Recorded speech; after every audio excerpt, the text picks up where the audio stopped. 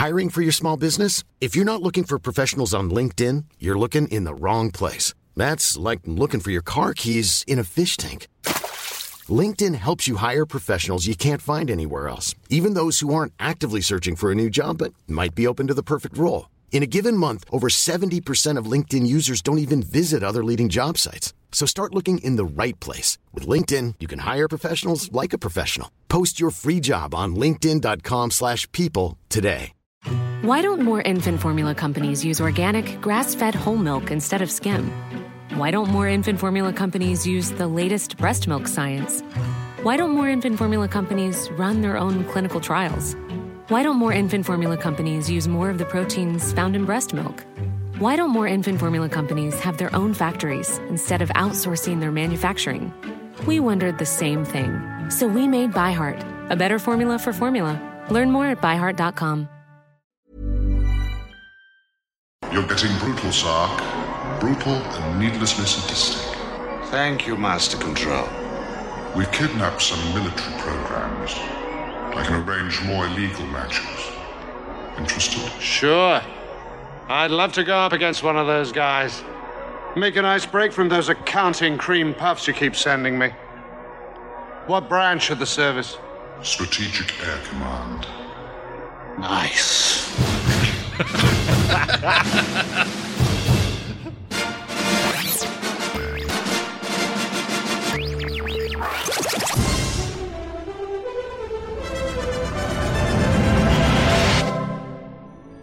Finish the game! No! This is Film Sack.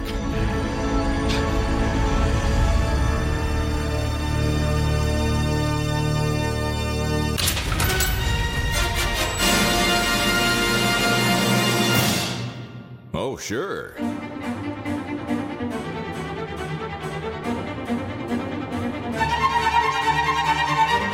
Welcome to Film Sack, everybody. Yeah, that's right. This is Film Sack, and it's episode 642. I'm Scott Johnson, joined today by Brian. He got hacked because his unhidden, non-encrypted password was master in all caps and huge text on his desk computer, Dunaway.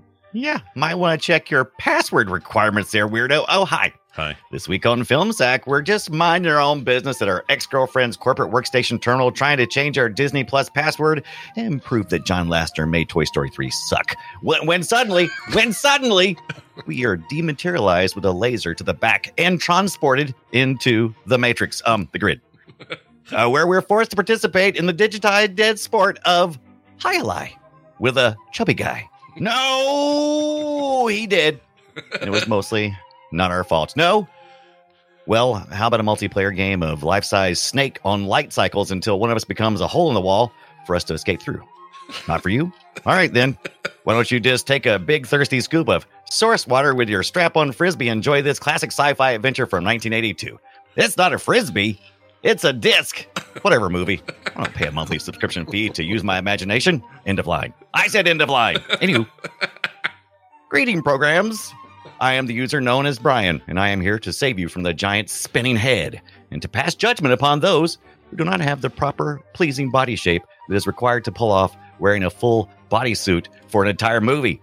Chubby guy, I love you, but no. Go join the guards with all the shoulder pads. Old guy.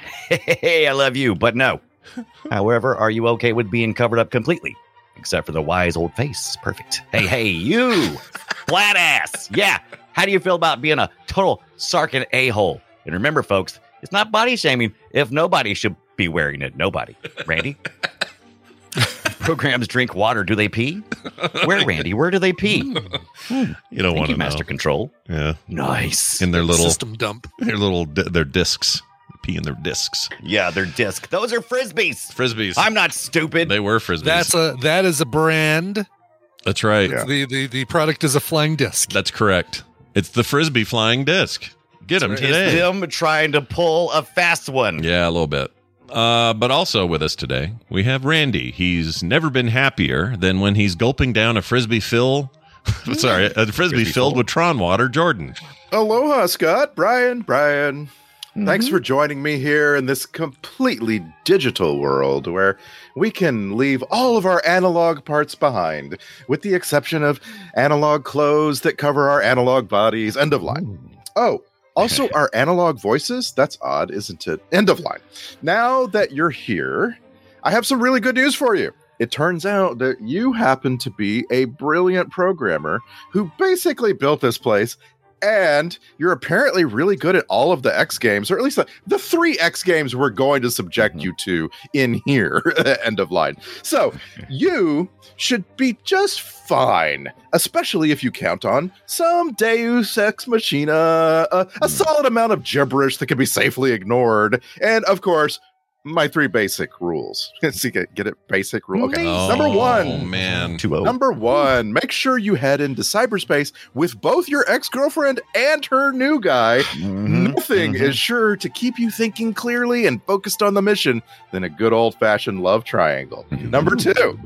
As you travel from place to place, remember, if you don't like the look or feel of something, you can just run away from it by hopping into one of the many cyberspace vehicles conveniently placed around the map by your enemy. Number 3, find yourself a big, delicious smelling pool of liquid cocaine and snort that shit right up.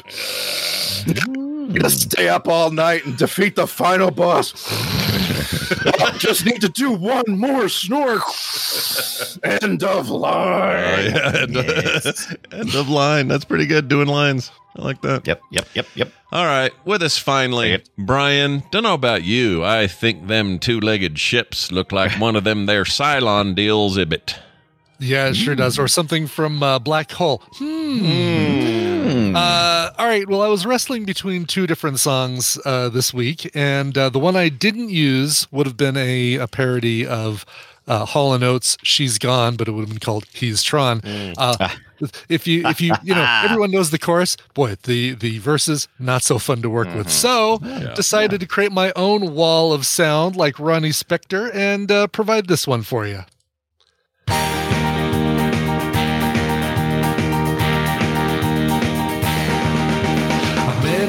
Monday after a light cycle win. T-run, run, T-run, run. Somebody said that his name was Flynn. T-run, run, T-run, run. Yes, a light cycle win. Yes, his name was Flynn. Then we played some high-a-lie. T-run, run, T-run, run. I looked into his eyes and they were black and white. T-run, run, T-run, run. I felt my circuits tingle when he held me tight. T-run, run, T-run, run. Yeah, we're all black and white in a world made by light bright.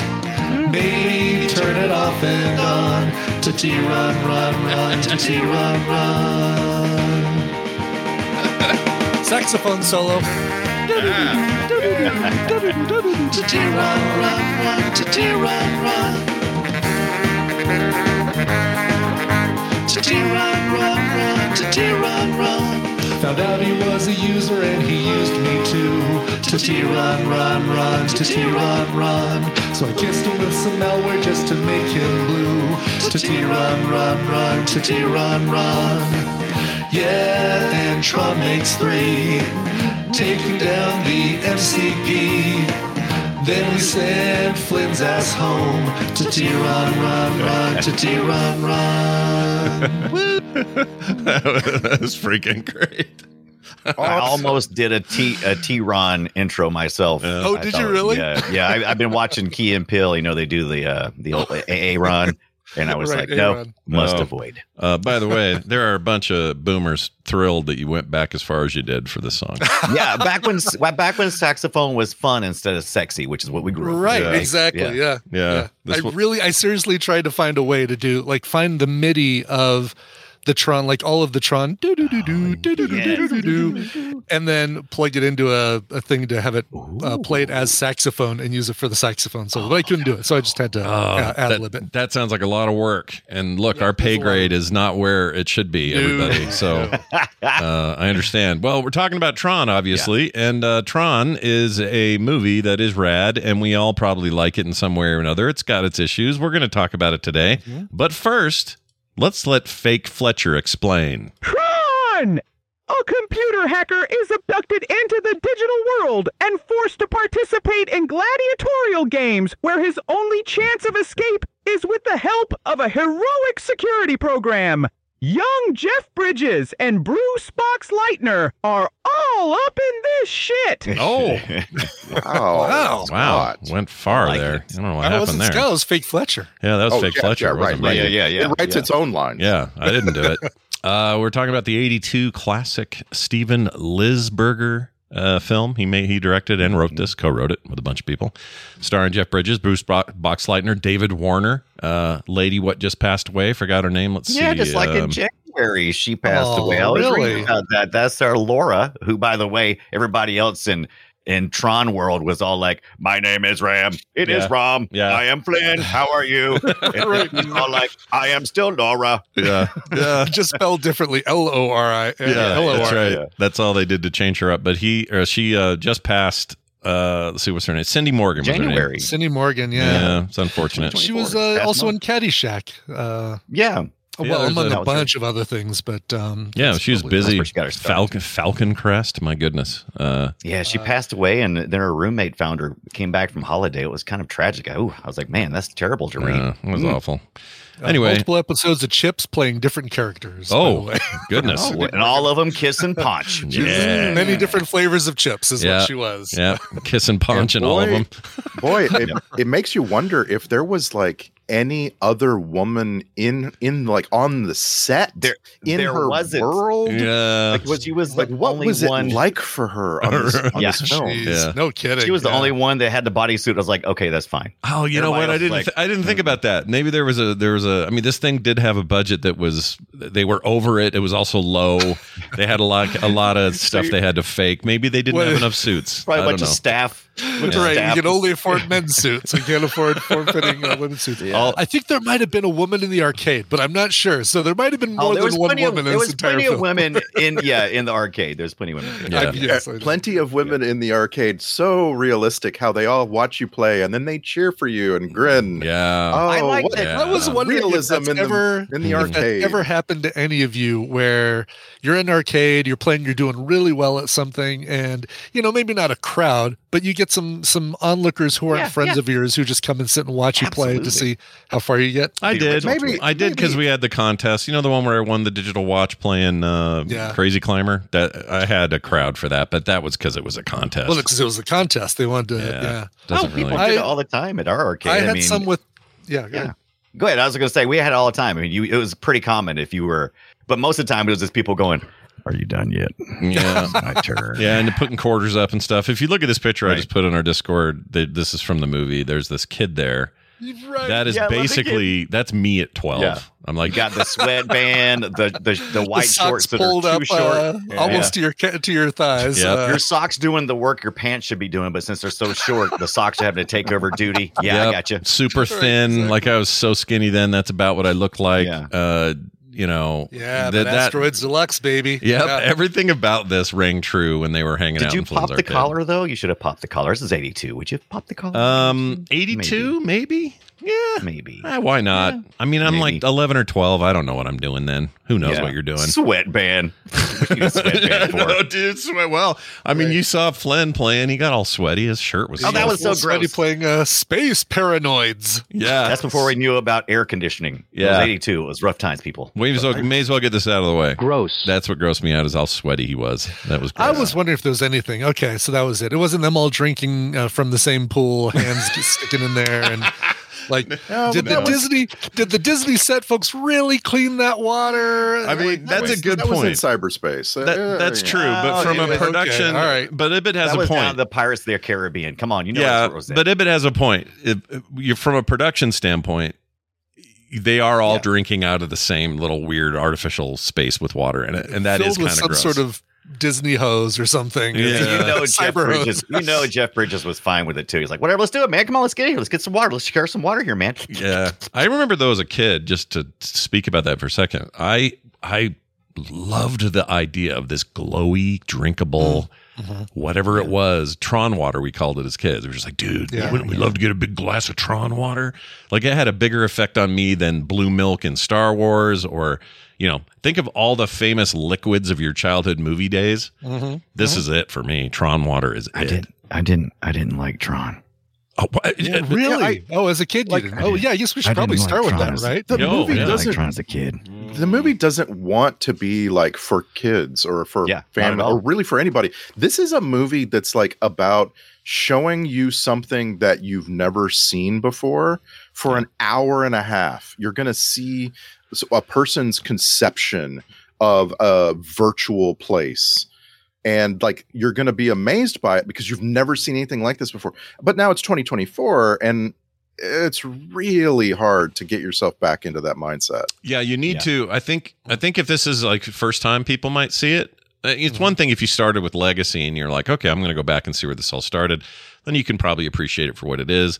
Legacy for most parts is a modern film with modern effects. And, even though it was 2010, it's been a bit, it looks real good. It looks like a big production that you would expect. John Lasseter was right about the 3D stuff. He was right. Yeah, he was right. That's where it was headed. And and anyway, the point is like, like I see this now. I may have been a weird kid, and maybe we can go around the horn and talk about our experience when we were kids. But when I saw this, a weird kid. Hold on. No, I think we saw the picture. We saw the picture already. Yeah, that was definitely me. A weird kid. But I loved this movie when it came out. I remember thinking.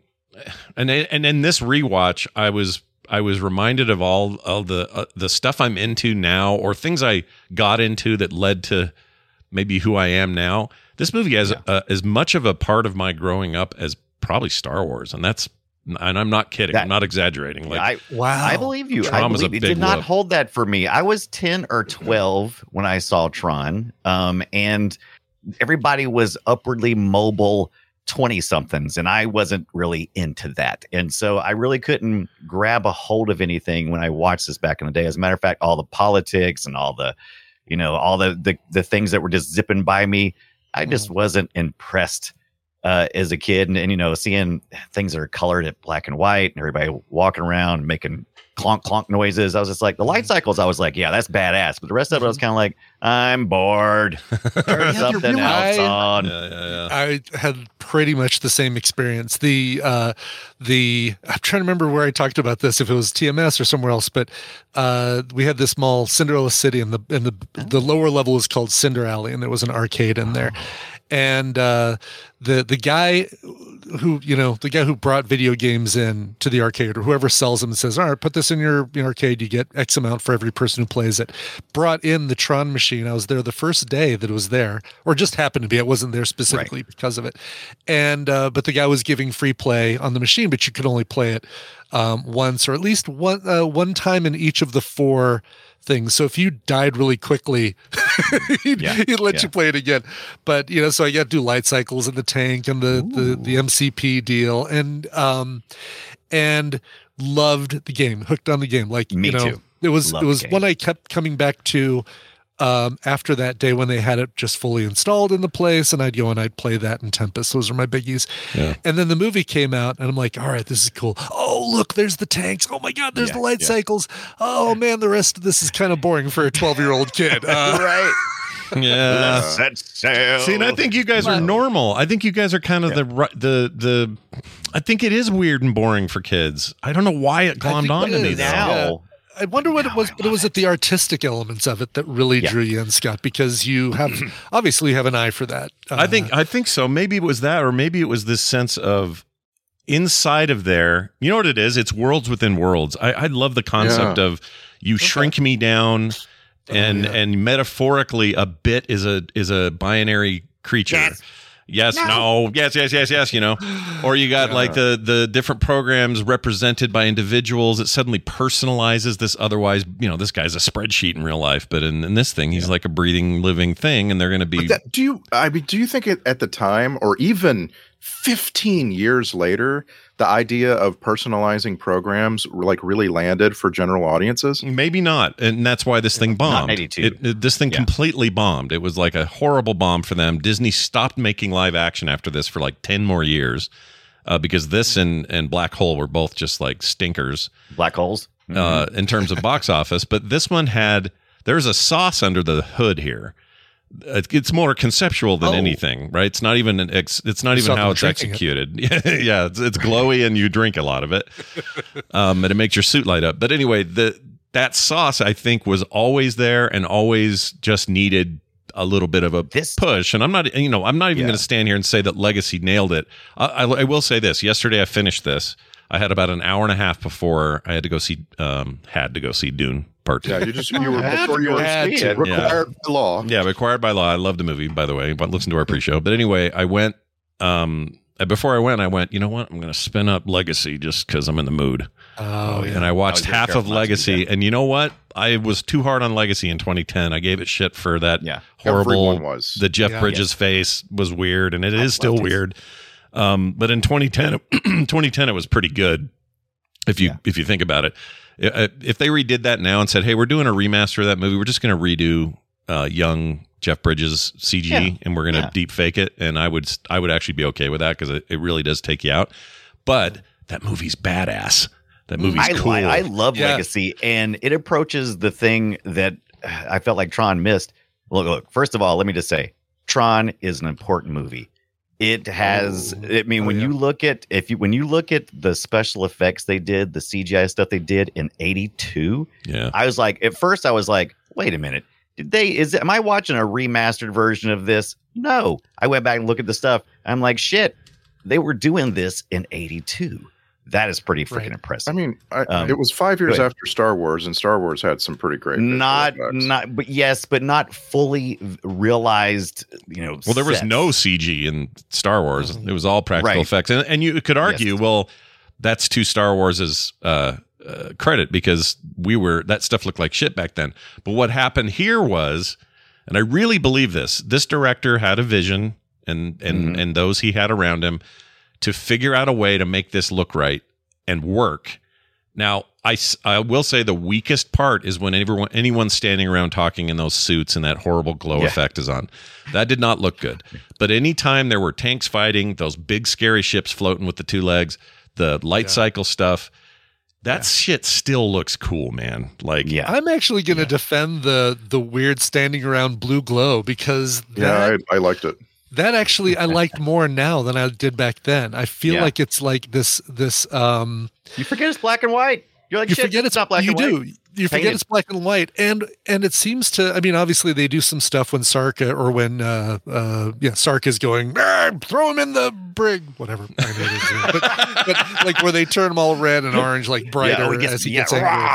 But I do like how it pulses, but it feels like it's deeper than their skin would be. Like there are these recessed little channels with this light coming in. We saw a cleaned up, like visually remastered version of the movie. Yeah. It definitely looks better than it used to look. No but I went back and watched. I found original rip bullshit, and I'm like, because I thought they did a lot. They cleaned it up, but not to what I thought. I felt like mostly the titles were new. Like when they do credits, the names, who directed all that, those were all new and weirdly modern to the point that it was almost distracting. It was like, wait a minute, that's way too nice for what you're about to show me.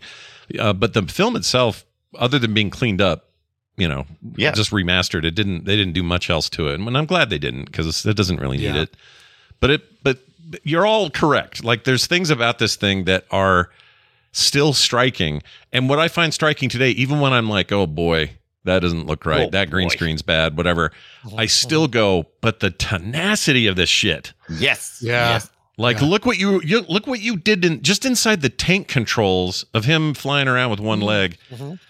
And to the extreme they went to make a set that had all those lines and circles and circuit board stuff in it, and they established an aesthetic that still works, and it could have gone 20 wrong directions art direction wise. It really could have. And instead they reined it into something that actually works, still looks cool. And I'm noticing even in the new one, which obviously is a way more advanced effects thing in Legacy, there's still, all of it is an homage to that look.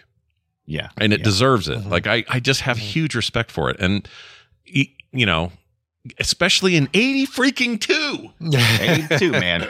Yeah. He's standing up, looking at it, just going, look at us. Yeah. Look at us. Yeah. And it, I don't know. I love it. For me, definitely enjoyed it way more. This is probably my third viewing. We watched it, saw it as a kid in theaters. Yeah. And then a few years later said, let's give Tron another shot, and liked it a little bit more. This time I liked it a lot more. And I feel like it's a great first 3/4 of a movie.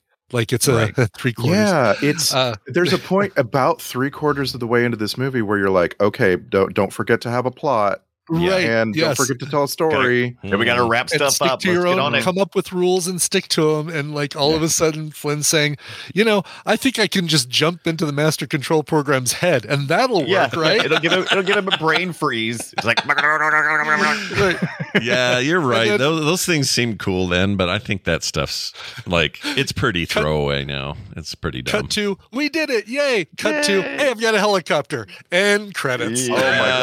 Oh my god! Fast. The very last scene was the best thing in the movie for me. Oh, that shot is great. I love that shot. You get to this point where you need to come down off of the climax of the film, and the characters are standing on the rooftop, and this helicopter pops up. It just pops up out of from the background, and you're like, "Oh, hey, we did it!" Well, the idea Flying was it as was fast supposed to at first sound like the something in the world, right, or something in the cyber world, and you're like, "Oh shit!" And then there it is. It's like, and then they close with, in my opinion, the best shot of the movie, which is a shot of a city, and you realizing that the city is kind of organized the way that circuit boards are. Big agree. Like the way they do it, it kind of darkens and speeds up, and you see traffic zipping around like bits, and it's just like this amazing, like, yeah, that's right, dude, Tron. Mm-hmm. I think the director made some really good choices here, because they could have really gotten bogged down into, because they threw a whole bunch of, political structure, religious structure stuff. They kind of wanted to talk about and how it, parallels things in the programming world related to the real world. And they recognize it's like, no, this is just a movie about some really cool world building shit. Let's have fun with it. Well, so by the end they did. I think in the beginning you're right. They were like, oh, the users are like deities, and we want them not to believe in that, because we need to control these programs. Right. So we want to push that down. Anytime they bring it up, we're going to call isolation. We're going to give them shit and put them in cells and all that. So I think that's good stuff, and it's great. I mean, the best movies, deal with real human issues, right? Right. But then this thing, to Ibbott's point, the final third just says, what if he just jumped in the head and we all got out of here? Let's just get at it. Come on. Yeah, what if we could just go anywhere we kind of want, even though, see, here's where it kind of breaks. If the MCU, Master Control Unit, I call it, not the Marvel That's Cinematic Universe.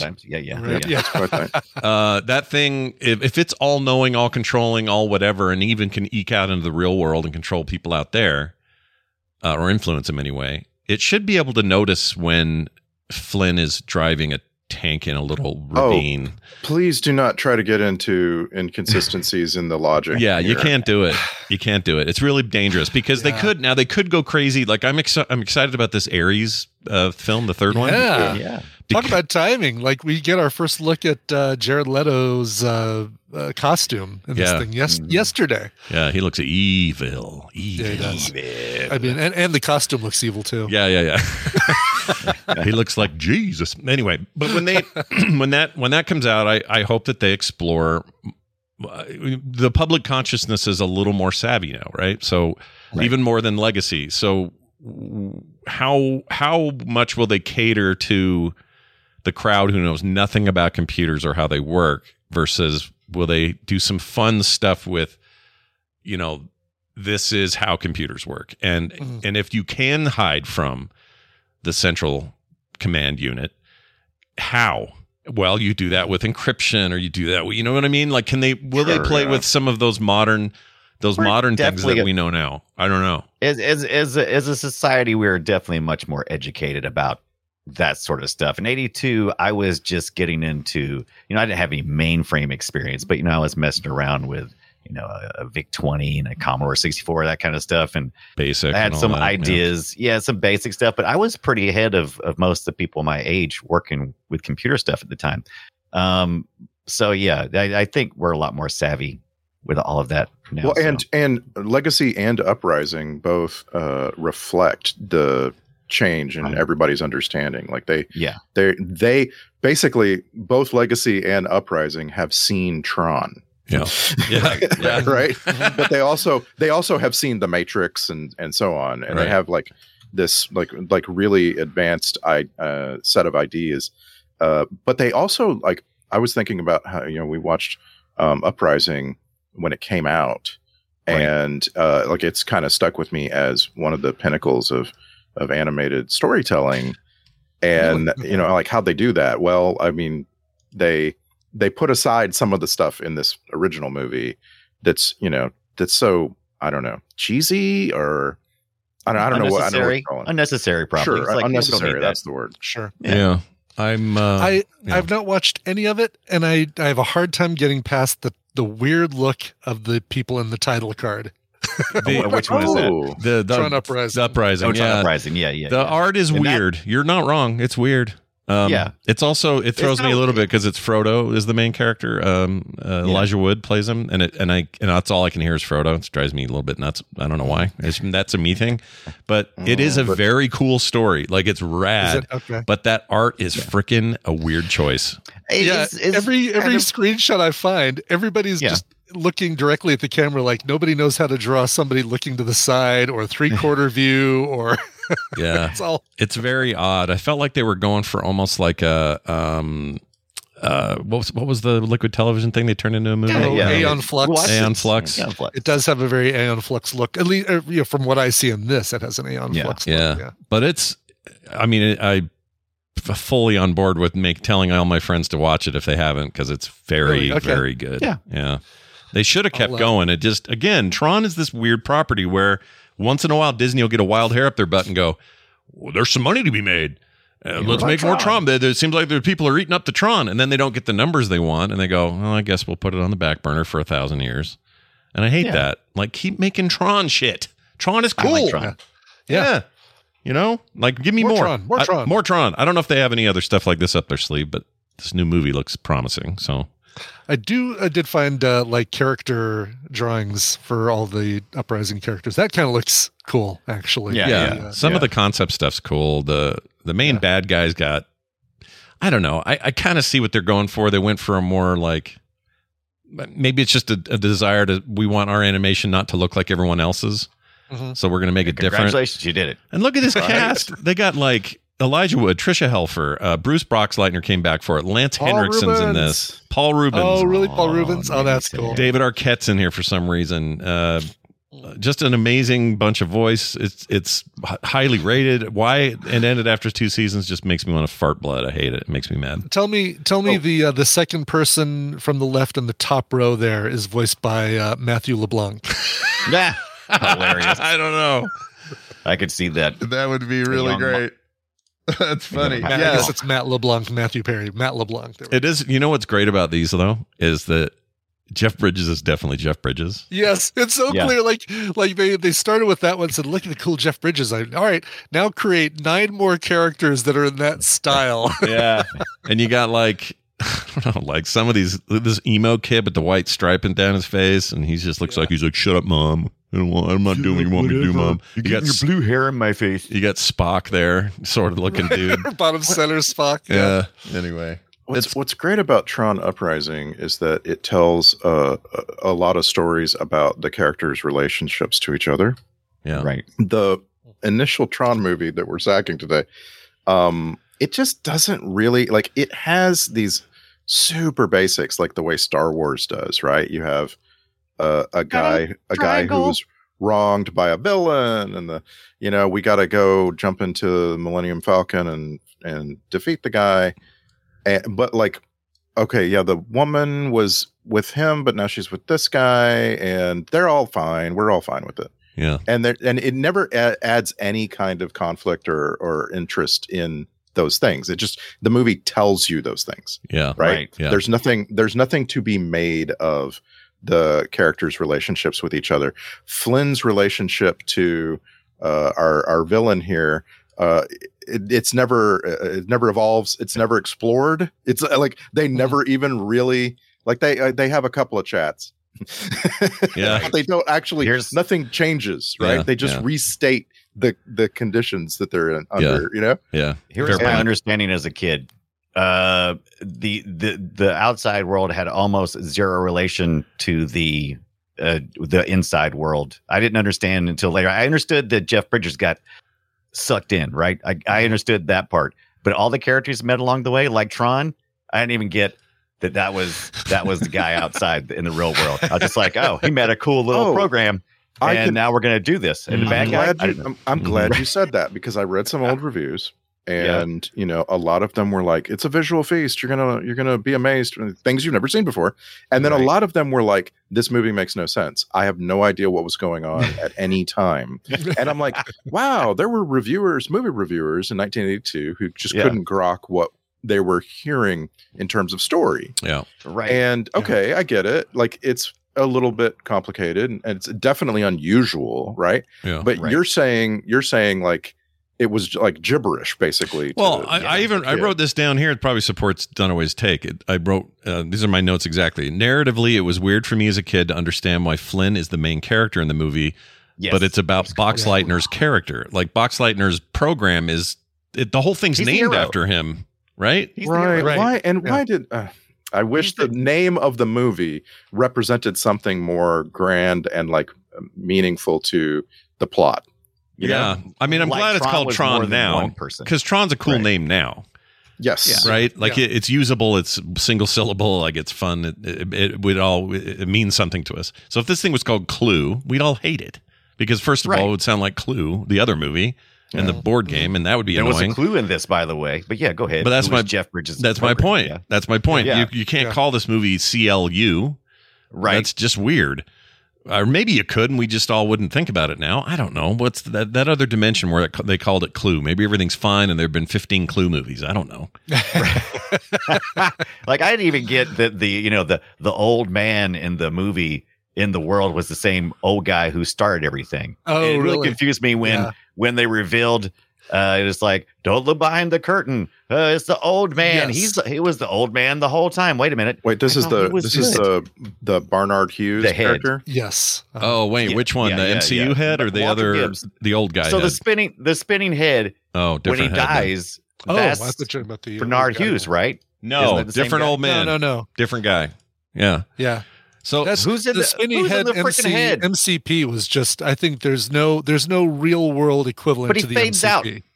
I thought it was a duality of his character. He's the Gibbs only one was both the that good doesn't and have the duality. bad. No, yeah, I don't think that's correct. He's inside the world and outside the world, and he's in the Tron world. And he is. yes, but he gets to talk to Sark outside the world. Yeah, he's your penis. Gosh. That's your penis head guy. This guy, right here. That's your old guy. That's his equivalent. I get that, but he was also the guy in the head. Was he? No, when he fades out, when he finally stops spinning, and they do a little close up of the wizard behind the curtain. He fades out, and I thought it was just a rancid old man's face. I didn't think it was him. It wouldn't make any sense. It was a big lawnmower man face. Yeah. Why would we have some random old dude face? No, it has to be him, right? Well, it's possible. I don't know, it's possible. Now that you're saying it, I'm questioning my assumption. I am too. I thought that guy just had that Gibbs just had his equivalent inside was was penis head.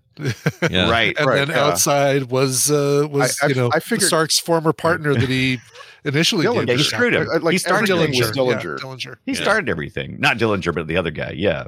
Right. Yeah, and I always thought I always thought Dylan. Well, so the voice of the MCU.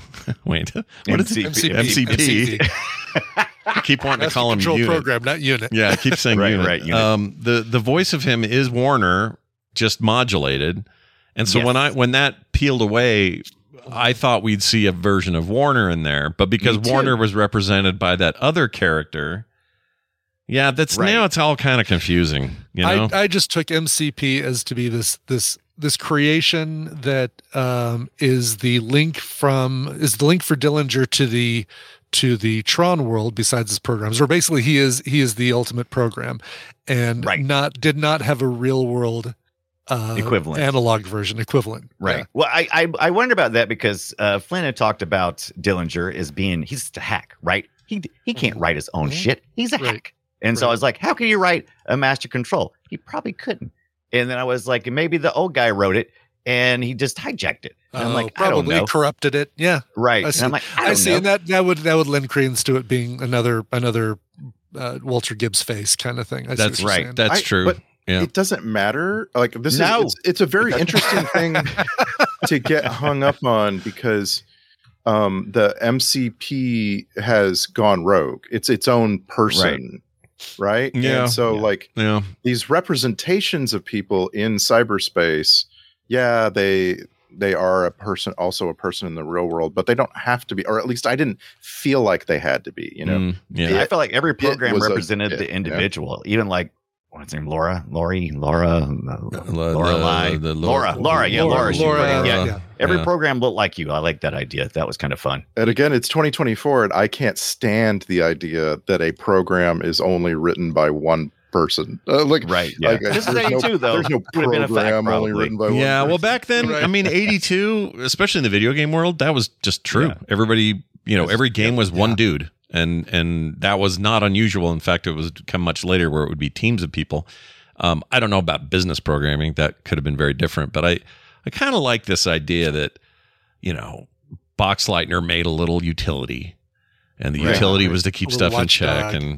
And there's something about that being represented by this heroic figure in the world but it's, again, so upstaged by Flynn that it's not about Boxleitner at all. Like, that's my biggest narrative problem with the film, even to today, is that Tron himself is he's not cool. Not important. No, he's not cool. You got to have your, you got to have your swashbuckling pirate, right? He's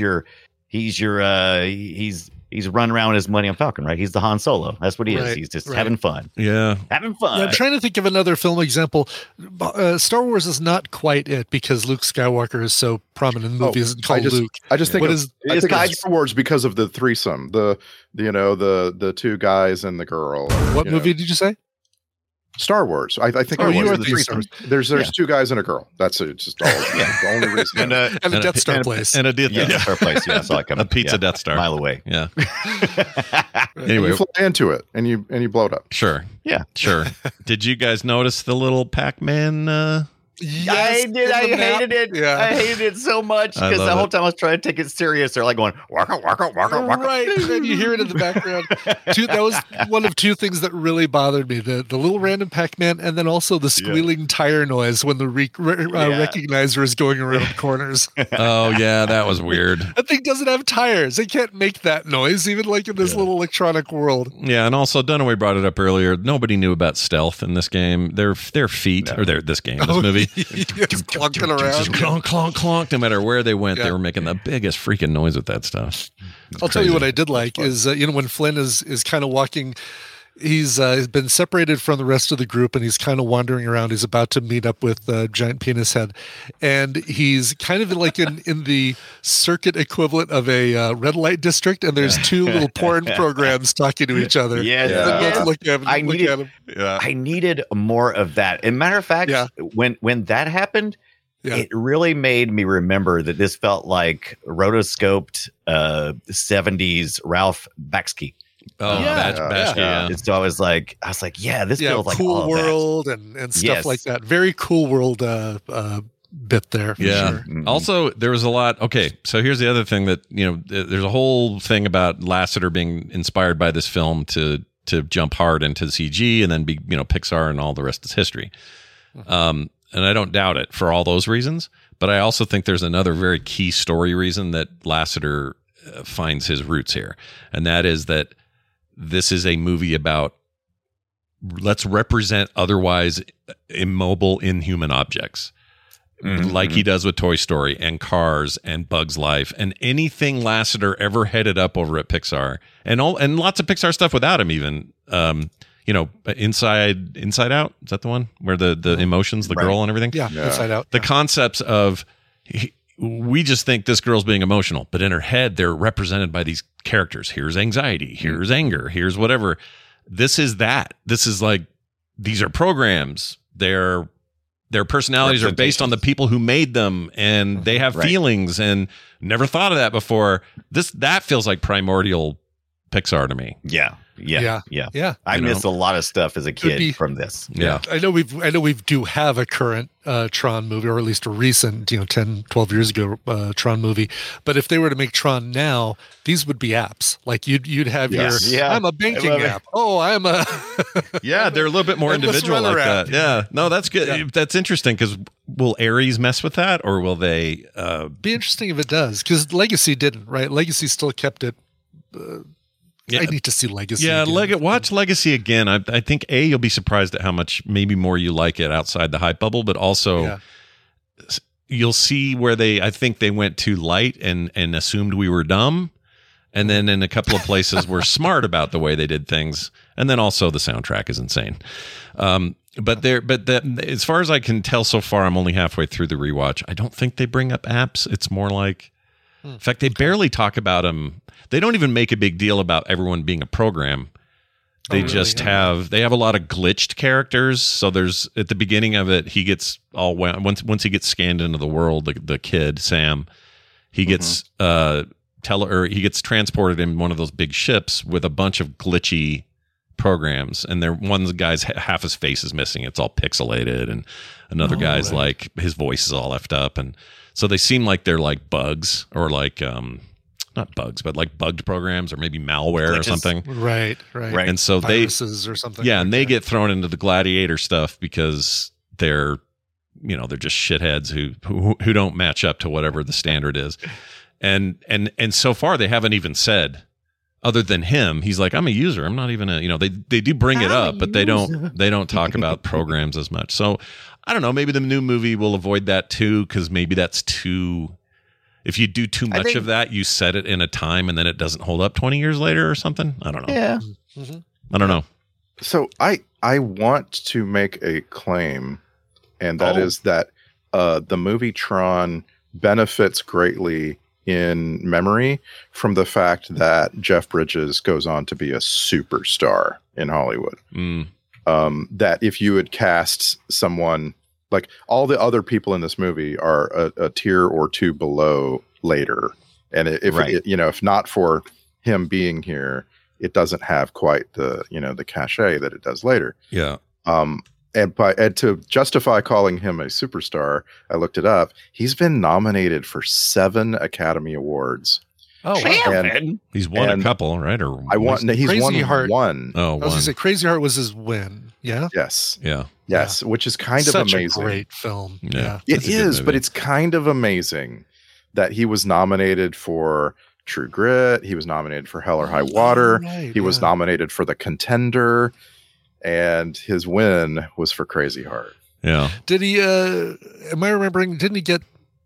Maybe not. Supporting actor nomination for Starman. There was some weird. Yes, that was leading actor, best actor. Yeah. Best actor for Starman. Okay. Yeah. Yes. Starman was a big deal for him that time, and then that is a weird movie.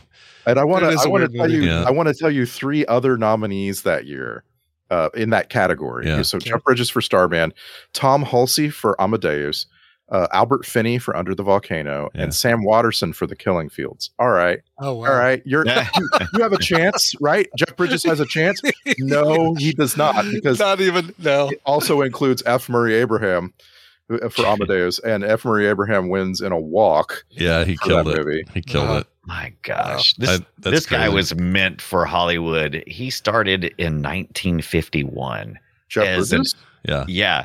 As an infant at train station. Oh, really?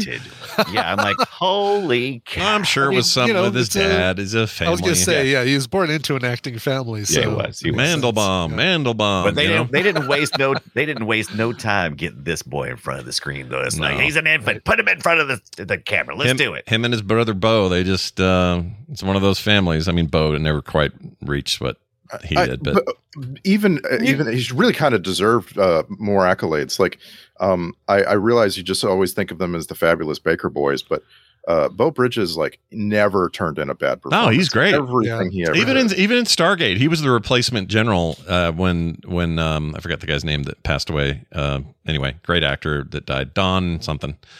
When he died, they brought him in, and he became this really interesting transition because they all had to get used to a new general and his new way of doing things. And it's just this syndicated show. science fiction thing that people watched on weekends like TNG and stuff.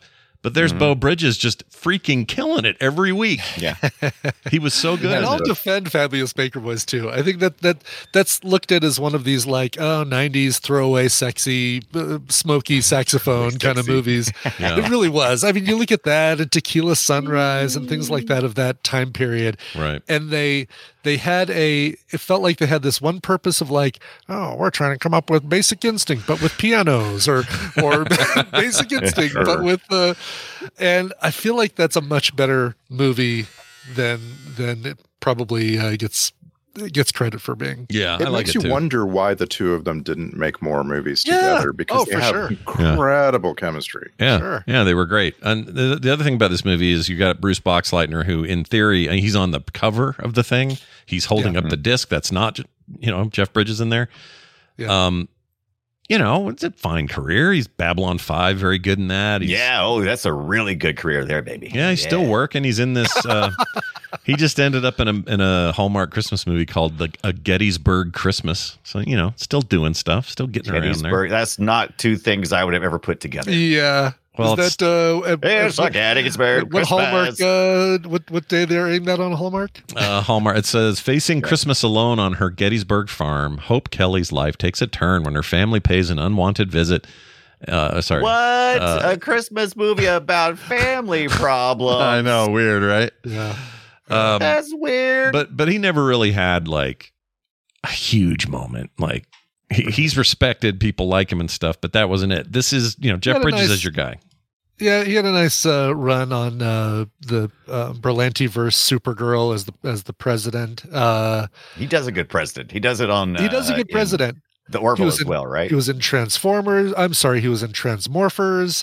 Get out of here! Was he really? Yes, he was. We may have to watch that now. All right, now I've got to take some of it back. Then every extra Tron thing they did, like video games, offshoots, short films, all that. He always was doing that. Always happy to. He was always down. A couple episodes of Family Guy. Crossing Jordan, tons of TV shows in the 80s and 90s. Lots of the TV, like he basically follow the rounds on all the TV shows, right? Yeah. Beretta, Love Boat. Yeah. If it all just started at Babylon 5 and ended at Babylon 5, that would be fine. It'd be a wonderful career. It'd be okay. Yeah. He was in Kenny Rogers as the Gambler Part 3, The Legend Continues. So what else do you want? Well, I don't know. Well, certainly don't count for money.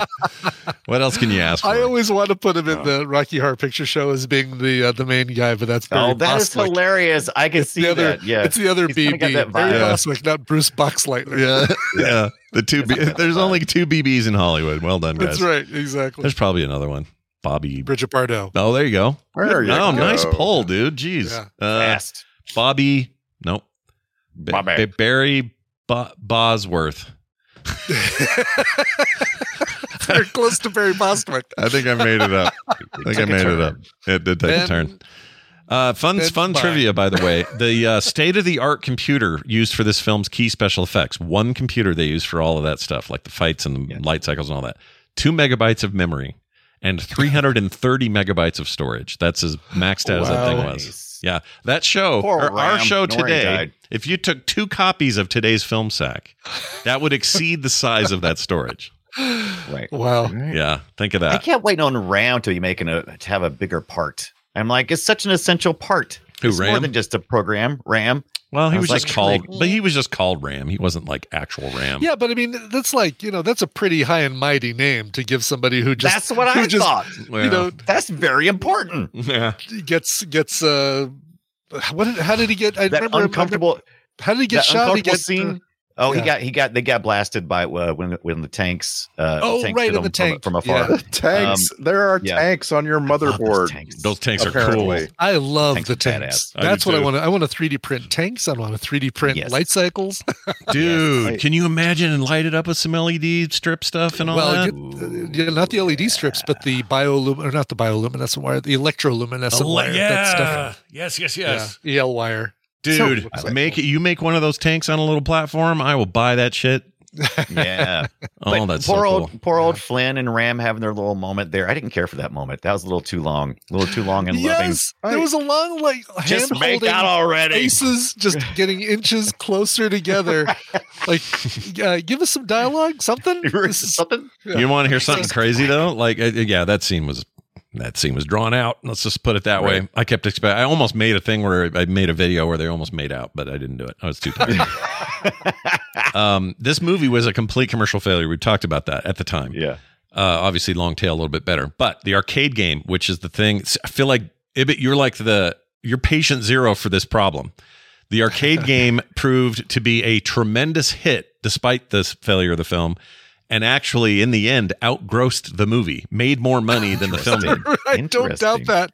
Yeah. Yeah. I mean, if you put a gun to my head and ask me to pick one or the other, I'm picking the game. Yeah. I'm not the even game is don't even really so need a fun. gun to my head. You tell me, what do you like better, the Tron video game or the Tron 1982 movie? I'm like, video game. Yeah. Absolutely. And the worst Agreed. thing about this movie, even that year, was you'd think it would have just swept all the effects awards, but they got disqualified because disqualified? the Academy nomination, the Academy at the time voted to not do it because they felt like using computer generated effects was cheating. Back Oh, you jeez. bastard! then. Cheating. That is so. That just goes to show you. I mean, We say and that's that the reason about why I'm AI always- now, right?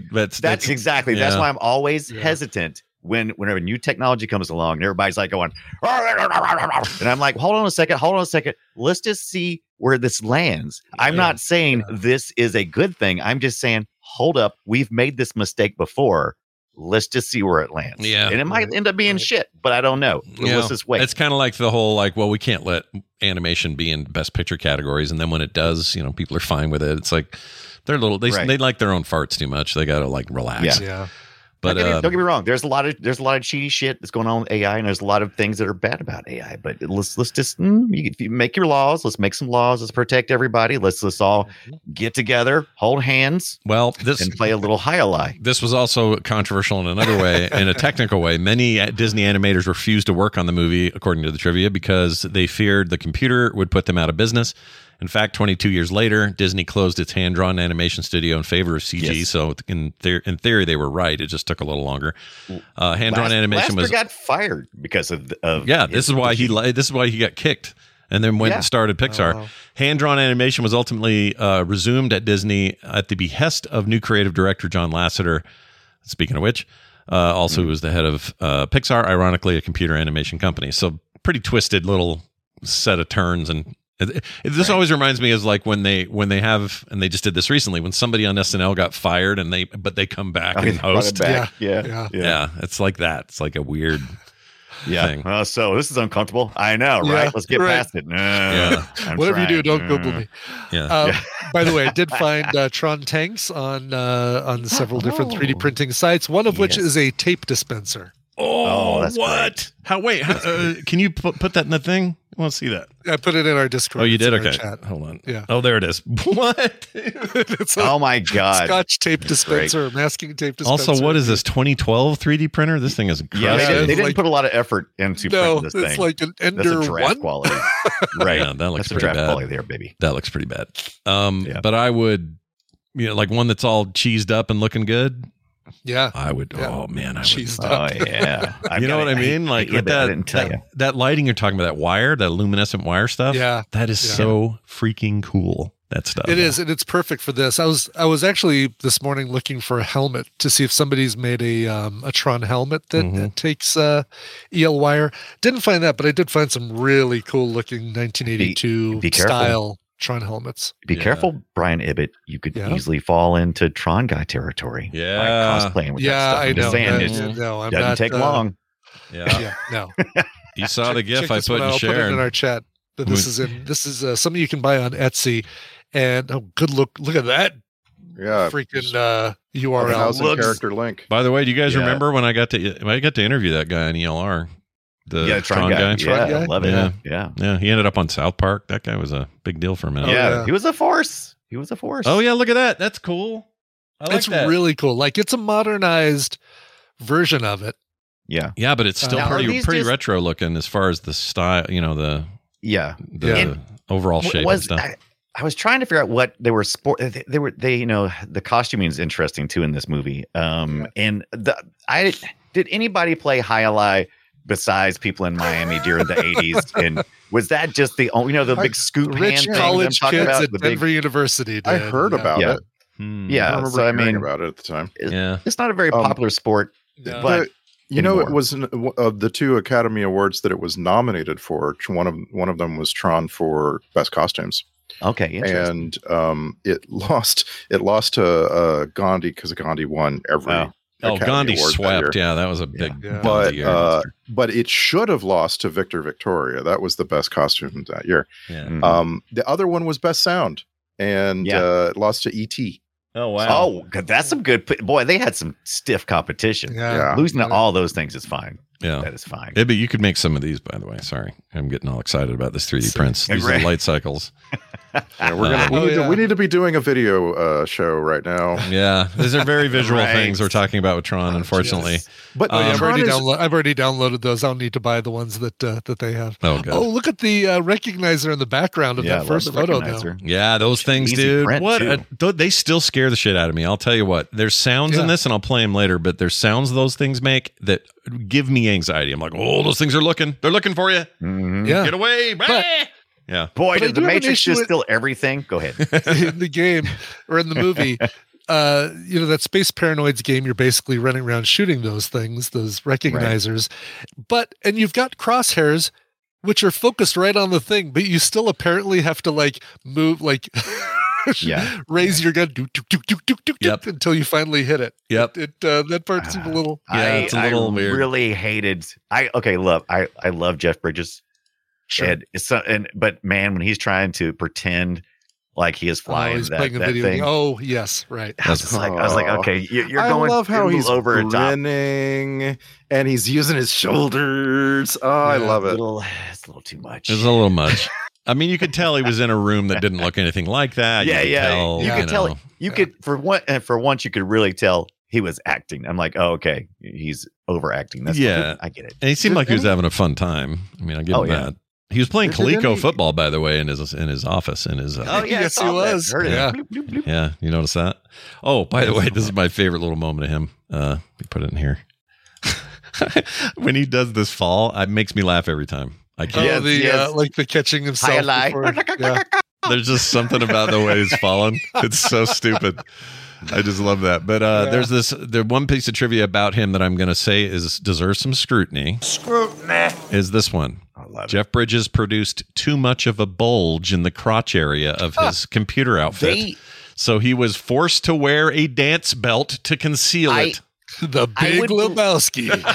I would actually believe this because there was a couple of shots that were like crotch shots, and I'm like, there's nothing down there, is what I was thinking. You're smooth like Ken doll. Too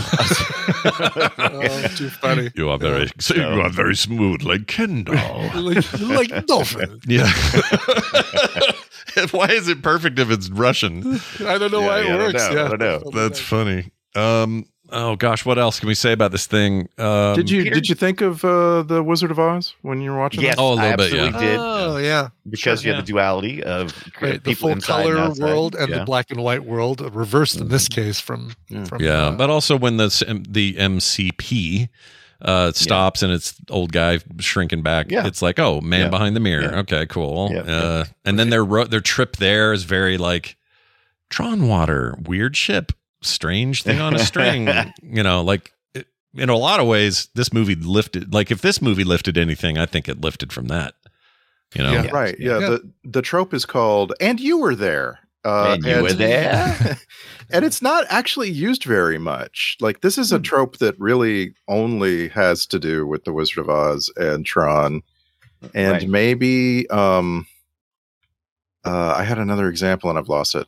I don't know. Alice in Wonderland. Alice in Wonderland is the original framing device for Wizard of Oz and this trope, right? Yeah, the Tron. That's right. In this case, he's her. He's Alice, and he's gotten sucked into the thing. And even though he was a hacker computer guy, he didn't know he was going to get into that world and be walking around in side circuits and talking to other programs. Like, That's very Alice in Wonderland, I think. Greetings, programs. Yeah, greetings, programs. That's my explanation for why I love the final scene in the film so much, is that there's just it's practically a ripoff of the Wizard of Oz. You were there. Oh my gosh. Yeah, I felt like that. You know what else is funny is I used to want David Warner's desk so bad growing up. I wanted that desk bad. With it's basically a big touch screen. I thought that was so cool. And now I've used enough virtual keyboards that I do not want that desk. I want a regular keyboard. Yeah. Right. Yeah. Yeah. Plus, you'd have to you'd constantly be cleaning that thing, getting fingerprints of it. Yeah. Plus, you'd be leaning over it to see. I need my screen up in front of me. It's not good for your posture. There's all kinds of problems with it. But at the time, I just thought, man, that is rad. I did like his comment, which I feel like is just getting more and more true the longer we get in this world. But computers will start thinking, and people will stop. Yep, and it's just like that's the big fear, right? That's what we all. I'm expecting that in quotes, Scott. So you better have that. Yeah. Oh, sorry. Yeah, I may. It's fine if it's not. And also, I just felt like we were talking about 3D printing earlier, but I didn't really bring this up. This felt like proto. Conceptually what we would be doing with material, like it's in reverse sort of though. So pulling like scanning him in Flynn before it pulls him into the world. Yeah. And when they did it with the orange and they reassembled it, I just kept thinking, this isn't that different than me saying I want a statue of Tron. How do I do it? Well, I print it now and I use a 3D model and suddenly it's real material. I don't think we're too used to this. If you could just go back in time when there was no personal 3D printing and then jump to today, this is magical what we do. Yeah. Like when Brian does something cool with his freaking resin printer, that is crazy that you're doing that at home for a reasonable price, That I can have a giant Galactus head next to me, a really highly detailed, better than any action figure I could have gotten in, in the 80s, 90s, whenever. Yeah. And as 3D weather printers, vane's broken off because just wild. Off the as a person with 3D prints, I'm telling you, every time, still, I'm always like, holy shit, how did it do it? Yeah, it's like magic. It is every like time magic. I pull it off the printer, I'm like, how did it do that? It's really cool. I hate to lose sight of how rad that is because it's going to become so ubiquitous we don't think about it. Like anything else, I guess. These phones we carry around are astounding, but we're just used to it. Then what are we doing with them? We're checking Twitter, taking pictures of your junk. That's it. Checking X, formerly known as Twitter. Yeah, that's true. Also, how come the MCP had to spin like that? Was that a cooling thing? Was that like a? I wrote that down before liquid cooled MCP. Unfortunately, I don't know. That's a really weird. Again, some of these are just for like making your imagination wander, and that's fine. Yeah. Yes. Yeah. It's basically we have a subroutine we can use to make the 3D MCP spin. Yeah. Great. Put it in. We'll figure out a way. We'll figure out a reason he has to do that. Just go ahead. Yep. And there is a chick in the bucket, and here it is. Whoops. Where's my bucket? Grab a bucket. There it is. Those little hand animated bugs just never did anything. They just came out of nowhere. Yeah. Right? Yeah. It was this really cool thing where somebody had figured out how to animate them rising up out of a motherboard. That's when they called down the hall and said, "Hey, Fox and the Hound guys, we need some help with hand animation because the rest is CG." It's really weird because because we had two different CG companies that were working on this, and they did a pretty good job of matching those two things. But then you had this third party one scene. We're gonna draw some shit, and that was just it. It's just like a cartoon. I'm guessing there was a deleted scene. Because they may have drawn it out to send it to as.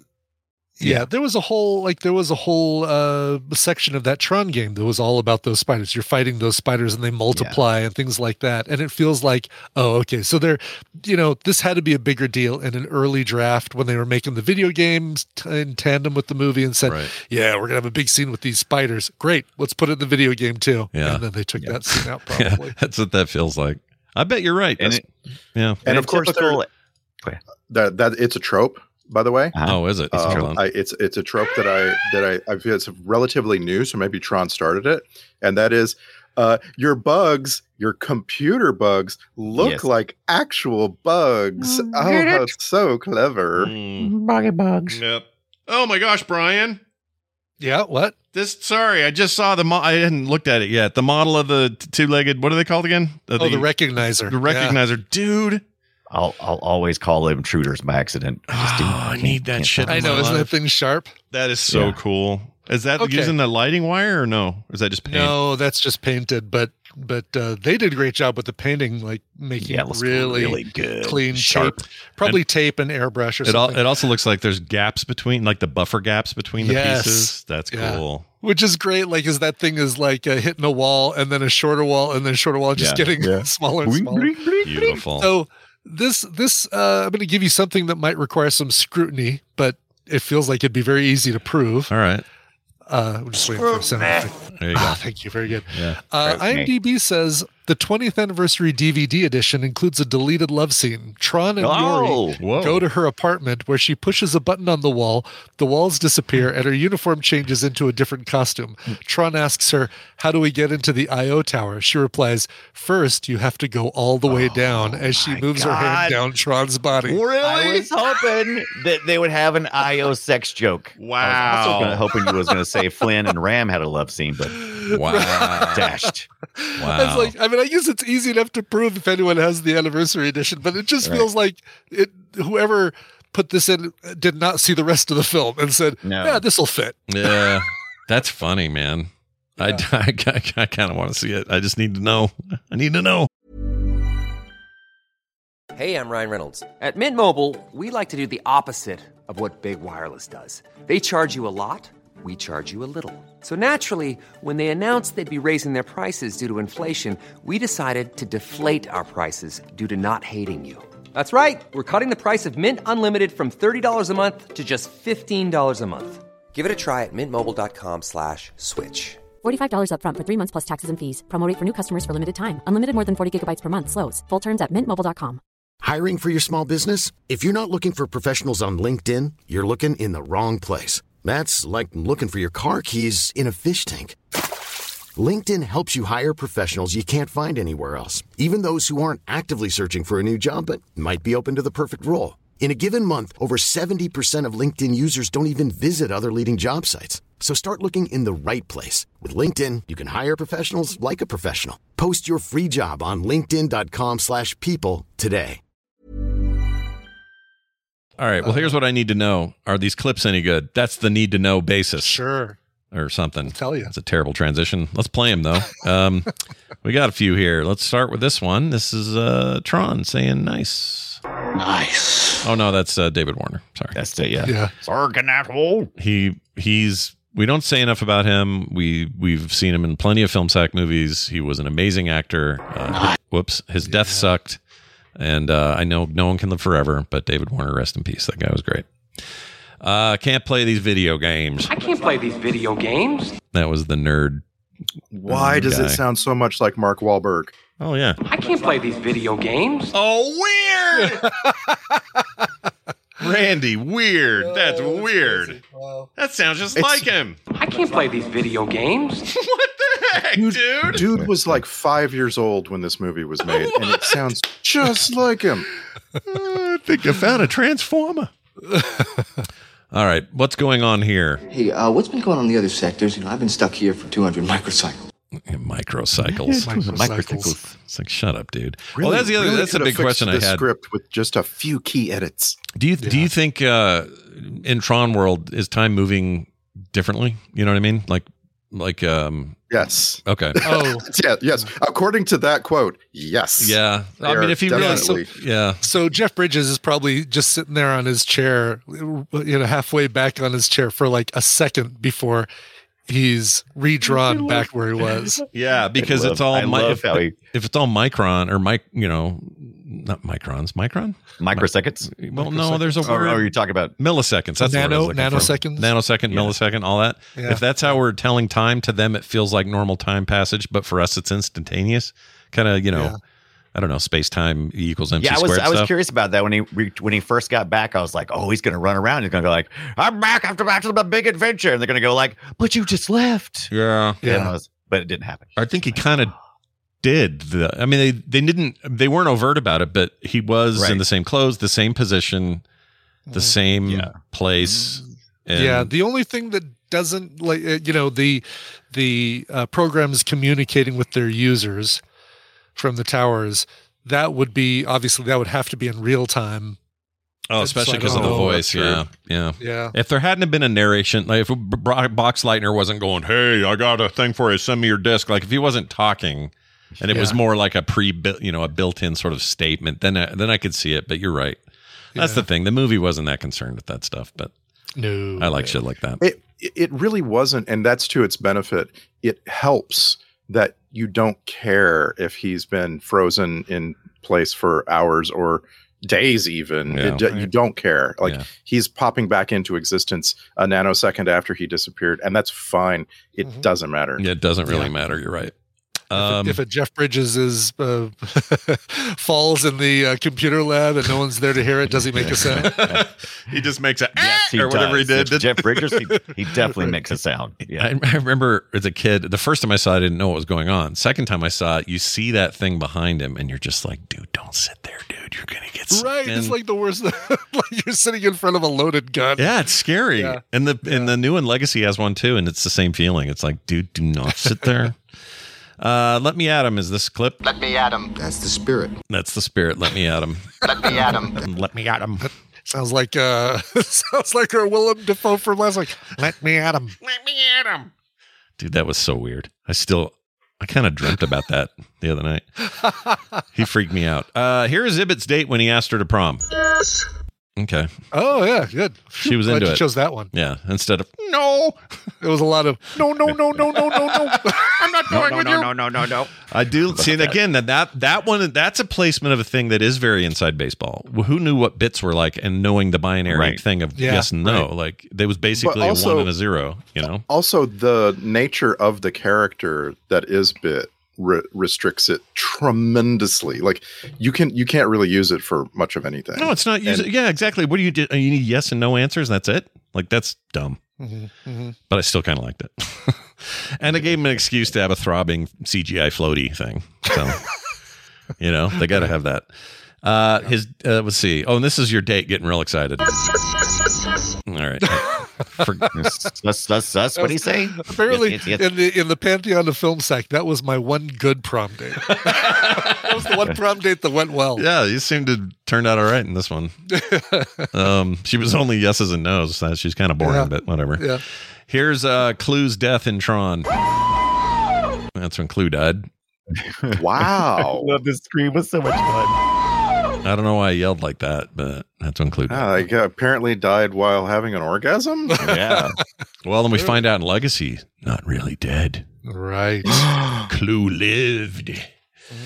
And he's a bastard with a very poorly CGI'd face. All right. When Jeff Bridges has to poo. Yeah. Wow. Yeah. That's when he was getting tortured. Sore throat from listening to that. Yeah. He can get loud. He can. I feel like Jeff Bridges has done that in 100 movies, though. Yeah. Mm-hmm. Oh yeah, he does it all the time. It's his deep. Yeah, it's his deep heart hurt. Yeah, it's because it's just your opinion, man. Here is what's this? I don't know what this is. Hello, Mr. Dillinger. Thanks for coming back early. No problem, Master C. If you've seen one consumer electronics show, you've seen them all. What's up? I like that he got back from CES. Yeah. It's in Vegas. It was, Westinghouse had a new TV and right. Pretty much the same thing. AI and everything. That's great.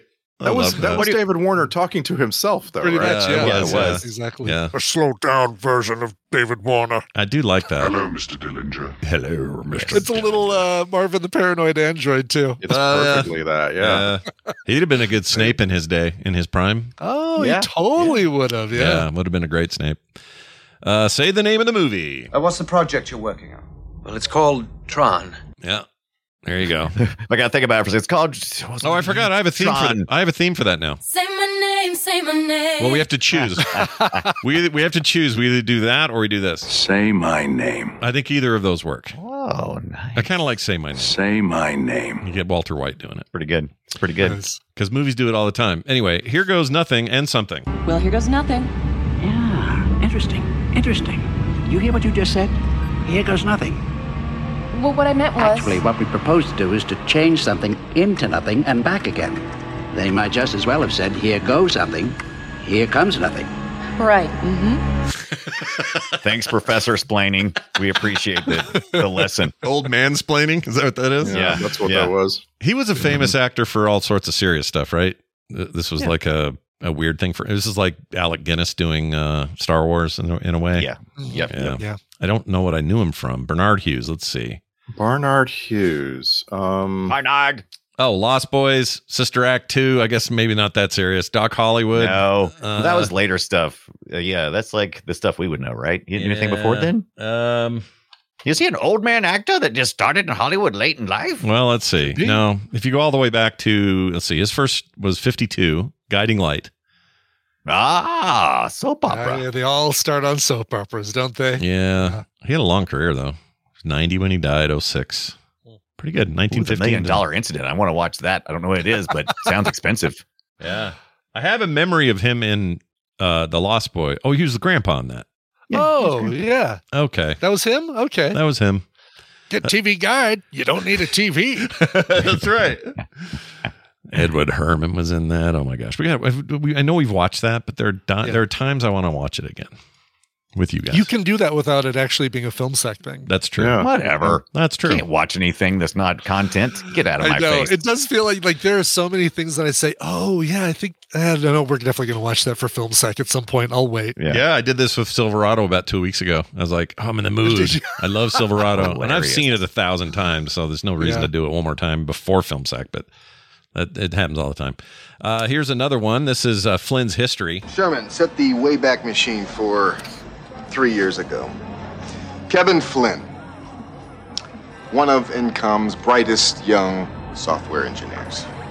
He's so bright, as a matter of fact, that he starts going in at night, sets up his own private memory file, and begins writing a program for a video game he's invented called Space Paranoids. Uh-huh.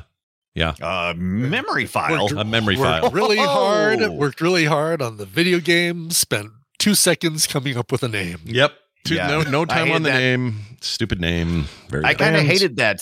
It kind of like lowered his hero status to me. It's like, oh, so you were using company equipment to write your own shit, and now you expect full credit? No, you don't get it. And Get also wrote my own memory file. Shut up. Yeah. Shut up. And it's important that we recognize that Wayback Machine is a reference to Rocky and Bullwinkle. Right? Yeah, I even said Sherman, I Mr. think. Peabody. Let's see, did you say Sherman? Sherman, set the Wayback. Yeah, I did. Yeah, I like that reference. Mr. Peabody and Sherman. Quiet You. And the funny thing about the Quiet You, that was like a Simpsons thing. It was never actually in the Peabody episode, but I always think it is. Really? Yeah, where he goes, Quiet You. Yeah. Yeah. It's a great episode. That's the one where Kodos and Kang are running for president. And swapping. Yeah. They're swapping peptides. Yeah. Right. Oh, that's such an amazing episode. Gosh dang it. Yeah. All right. Here's Jeff Bridges' horrible laugh. Don't ever do that again. All right. How about this? Back at the garage. Sometimes I wish I were back in that garage. I wish you were too, old man. You know what? He was in Blossom. Really? That's where I clocked him. Like, when I saw him, it took me a long time to realize he was in Blossom.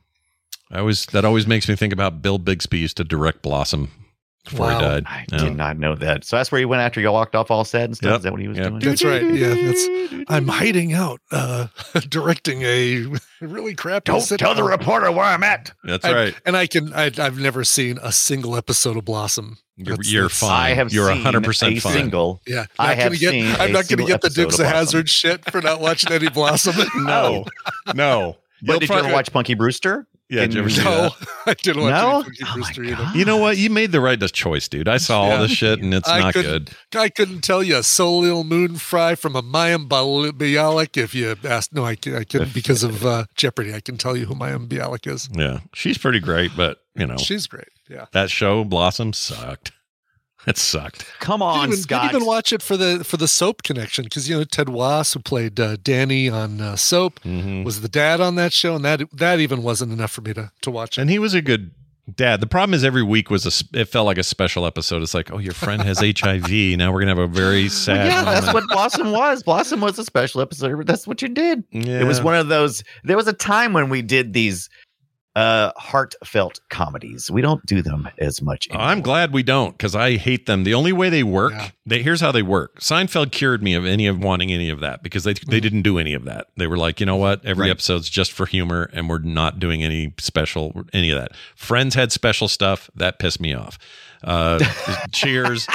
Just about everybody. Yeah. You make me feel it makes me angry. All of you. I don't like it when they try to force feelings out of people in a comedy. It bugs me. Now, where it works, though, is animation. The Simpsons can do it. Futurama did it many times. They can make that work for me, and I'm down. I'm all good. It's always dogs, though. It's always cheap tears, right? Well, it's not always dogs. I think certain animation can do it. I can't imagine Rick and Morty doing a very special episode and pulling it off. But I think certain animation series can. Yeah, South Park not so much either. South Park makes you think, but they don't make you feel. Right. I see. I grew up on stuff like Good Times, which was always, it was always like comedy, but under the surface was always like, all right, we've been joking and shit lately, but let's just sit down and talk about the realities of life for a minute. The facts of life.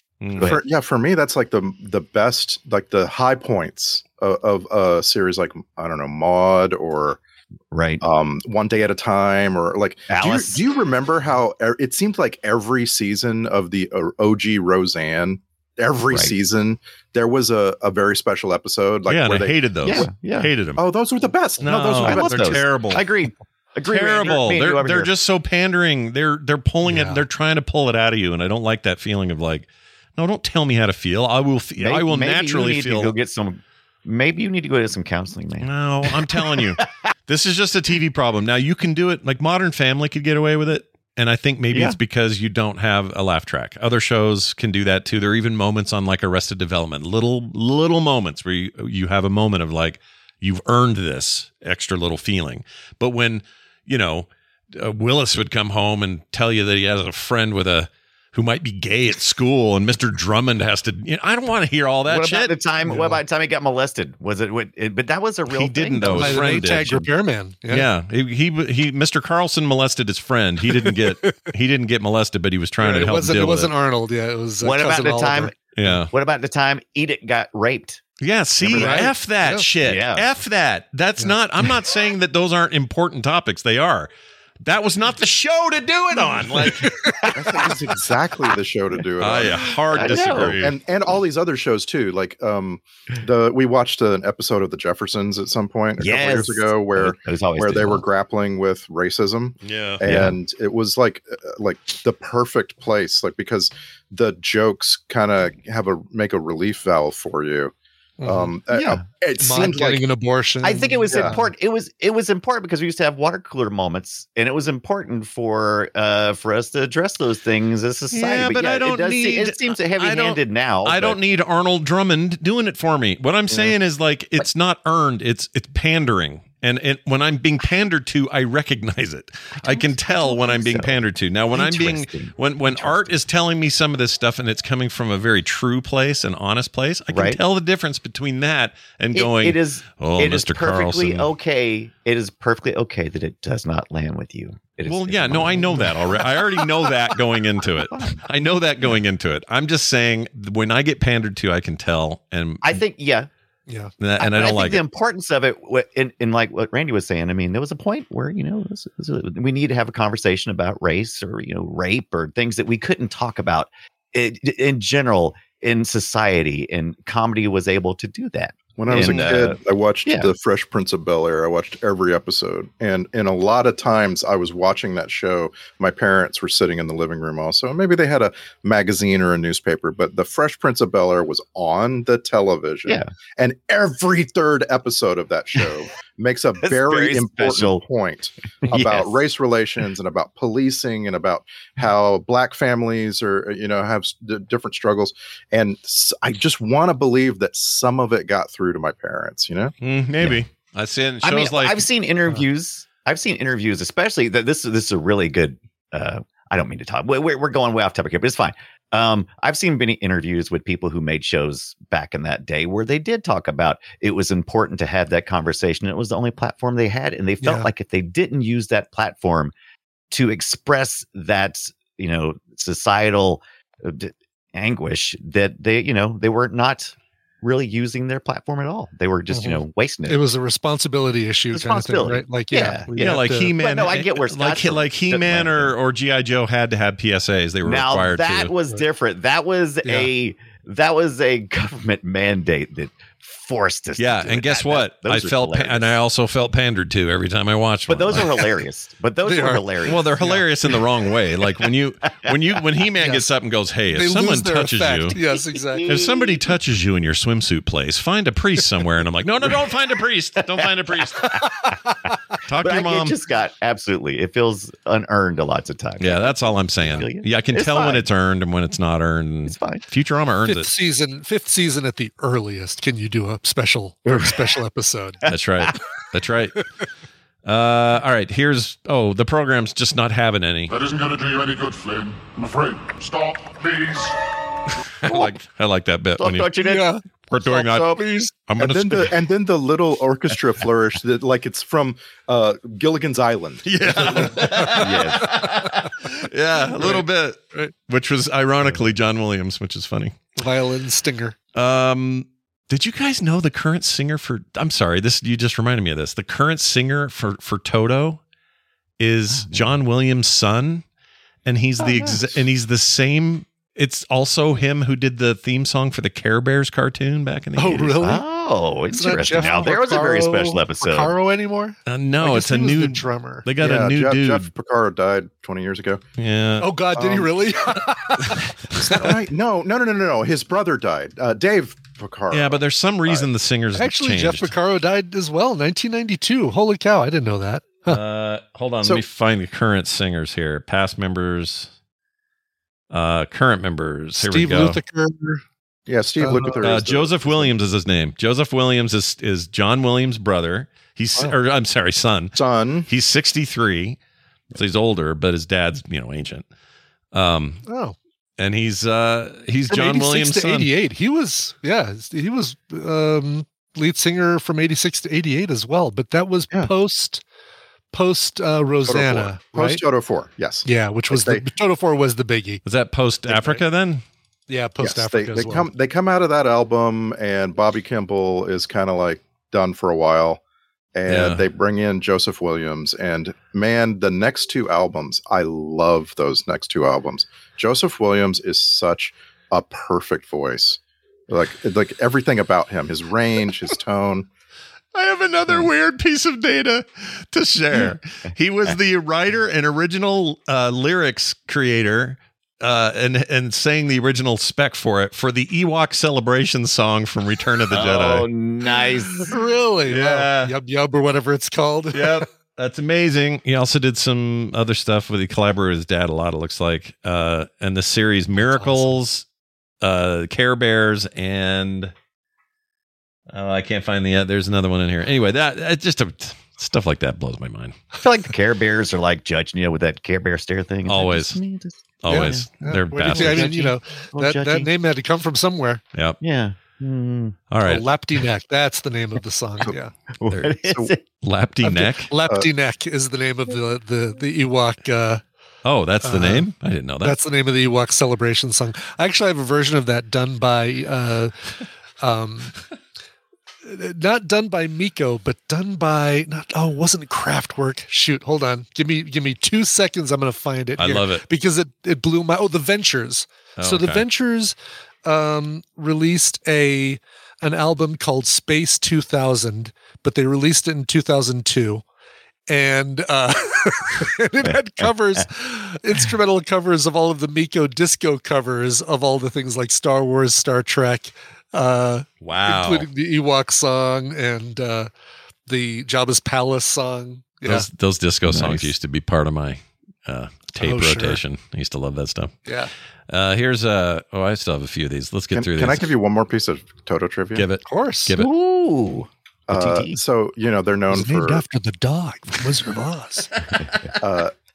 Like the main two guys that have been in all of Toto are Steve Lukather and David Paich. David Paich is the guy who plays the keyboards and writes a lot of the songs. Like he wrote Africa, and you see him at the keyboard all the time. He wears a funny hat. Also on keyboard for Toto 4, that album that you think of with Africa and Rosanna, that towering giant album from Toto. Yeah. Also on keyboards, James Newton Howard. What? Oh, really? Wow. Yeah. Really? Crazy. What was, and then, Yeah. That's great. He wasn't doing film stuff then, I guess. Yes, he was. He Yes, was. He had Okay. he collaborated with Toto on the Dune score, and so they were still like working together at the time. Oh, the Lynch Dune, right? And oh my gosh, you guys! By the way, I'm sorry, we got 3 of us saw this last night, or in the last couple of nights. The Hans Zimmer business in this new Dune. Dude, freaking! I've never heard such cool shit in my life. It's so good. Oh my gosh, I loved it. All right, here's something about man years. I'm worth millions of their man years. Oh, he's worth millions of their man years. End of line. End of line. All right, thanks, buddy. End of line. No further questions. Here's some cocky talk. I'm gonna make you play video games. Okay, no sweat. I play video games better than anybody. I love that. later. I play video games better than anybody. Like there's another similar line that's like, I wrote the perfect program or the best program. It was like a Donald Trump statement. And I'm like, how can a program be more perfect than another program? It doesn't make sense. It's weird. It's a weird way of time back, because nobody knew what this stuff was back then. So if you claimed to be the best video game player, nobody batted an eye. Nowadays, you'd be laughed out of the room. Yeah, there's only 2 video games. Yeah, there's only 2 games. It's Pac-Man and Space Paranoids. Paranoids. Yeah. Pong, right? Pong's around. Pong's a big influence 82, here. You got Pac-Man. You got oh gosh, there was actually Snake called Snake at the time. No, I don't think so. There was a snake, right? Was there a snake back then? I didn't think like Snake was a thing until the 90s. No, Snake. Well, Snake had a resurgence because of phones, because of Nokia. Yeah, the Nokia. Oh, was there? Okay. Here it is. 19. Where is it? Trying to find the actual date here. This one that covers 1978. 78. There it is. 78, really? Okay. Wow. And then revitalized though in 97 for the Finnish company Nokia. So there you go. Yeah. Okay. Everybody got familiar with the snake. Boy, sure, a lot of Tetris blocks flying around in this thing before Tetris. Yeah, though. right. That makes me wonder. Was that Spakovsky or whatever his name was? Was he sitting around going, "Oh, I see. This looks like a fun game. I make game out of these shapes." Here's the finish the game. No, I played it earlier, but I love it. Finish the game! No! I just love the interaction. Yes. No. Where did you hear that? It's stuff like that makes the movie good. Yeah, no, I agree. Here's where did you hear that name? Alan, where did you hear that name? Well, that's your name, isn't it? The name of my user. That's the name of my user, Martha. Where did you hear that name? Get my user's name out of your mouth. Yeah. Very Martha. Yeah. Okay, this is for Dan, the tabletop man. Greetings program! He loves saying greetings programs. He's super into it. Greetings program. The sounds of these things still give me the willies. They're hunting you. Listen to this. Oh, dude. That's great. That just gets down in your gullet, man. Love It really holds up. The sound effects like that have not really gotten better than that. Like that's I agree. what that sounds Sound like. works amazing in this movie. Also, the music is appropriate. I would say it's a little too of its time in some ways, because even the new movies the Daft Punk soundtrack, the score stuff is very synthy to its strength, but this didn't pull me out the way a lot of these do. Partly, I guess it's because it's Tron and everything's computery and stuff, but that stuff held up. I was impressed with all that. And the Journey song. There's a Journey song that we hear when we go to the arcade, and apparently it lasts for many, many minutes. Oh, I thought that was. Oh wait, well, that's in Legacy also. Did they do it in I don't remember it in this one. Did they do it in this one? I guess they did. Yeah, when we go to the arcade, there's a Journey song called "Only Solutions" that's playing, and it's just always playing. What's the one that goes? Separate Ways. Yeah, Separate Ways is in Legacy. As soon as he gets here, he turns on all the power, and that song immediately starts blaring. Some conscripts. I want those conscripts! All right. That's cool. Okay, but what are conscripts? Yeah, explain it. Okay, you can have them, but what are they? How about this? Constant sound of this all the time. It's weird. Yeah, all running. the whole movie. That's great. I did not catch that. It's so weird. They got voted for best whatever. Best sound? I don't know. It was nominated for best sound or something. Whatever it was. Another one of these. Yeah, greetings, program. Except that's just It's a program. much clearer one. Awesome. Yeah. Yeah. Me and my drug rehab problem. I'm what you guys call a user. Yeah, that's what that is. Yeah. And finally, some guy in the background screaming. I don't know what happened here. This was not shown to us. I don't know what was going on. It was silent until I heard this sound. Don't know why that happened. It wasn't even this was toward the end where they're all kind of standing around trying to decide how they're going to get out of this problem. So the old man's out of his weird, cozy Egyptian looking his thing that made him, I don't know. Maybe it's his toilet. I don't know what the F's going on with that big thing. But they're all there, and there's just a guy in the background. I'm sure the idea is somebody's being tortured, or okay. Because it sounds like he's getting hit in the kidney with a really hard frisbee. Yeah, here comes the frisbee. That's probably what happened. Yep, got hit right in the nuts, and then this. All right, still makes me laugh every time. That is like my favorite scream. It's pretty good. All right. On that note, it's time for the checklist.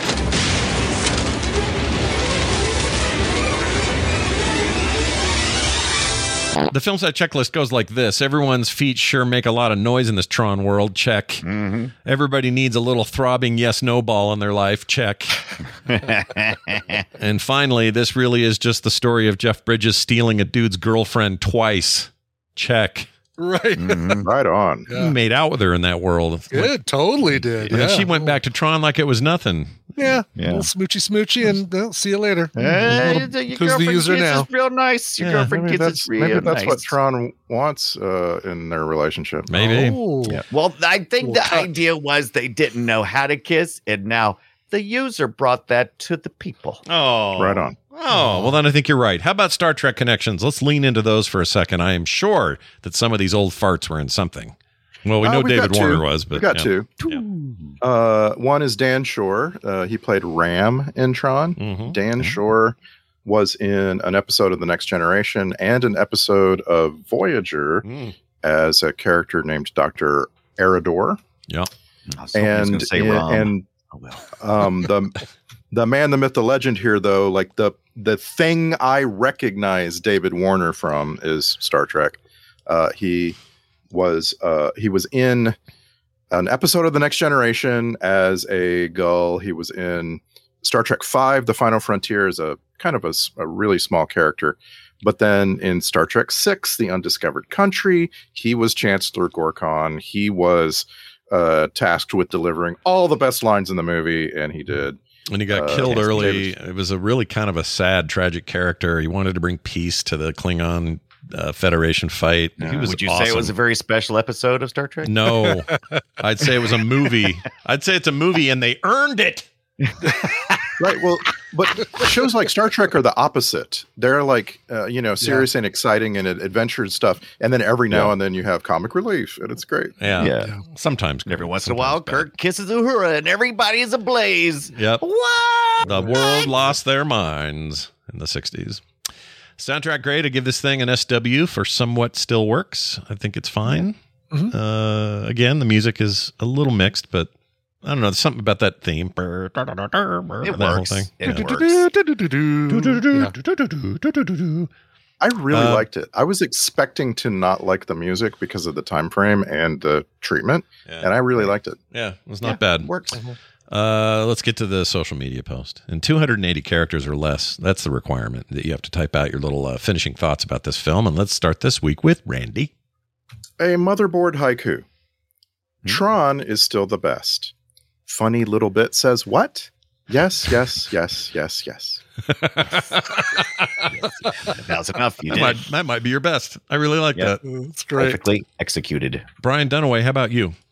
Oh, Tron. Ralph Bakshi, like Wizard of Oz Disney type thing with light cycles. Nice. You really do like it. And hashtag bring in the logic probe. Yep. Yeah. Bring in that logic probe. Logic probe. All right. Finally, Brian Ibbett. Tron. They're going to run out of names real quick if they name the first guy you see Ram.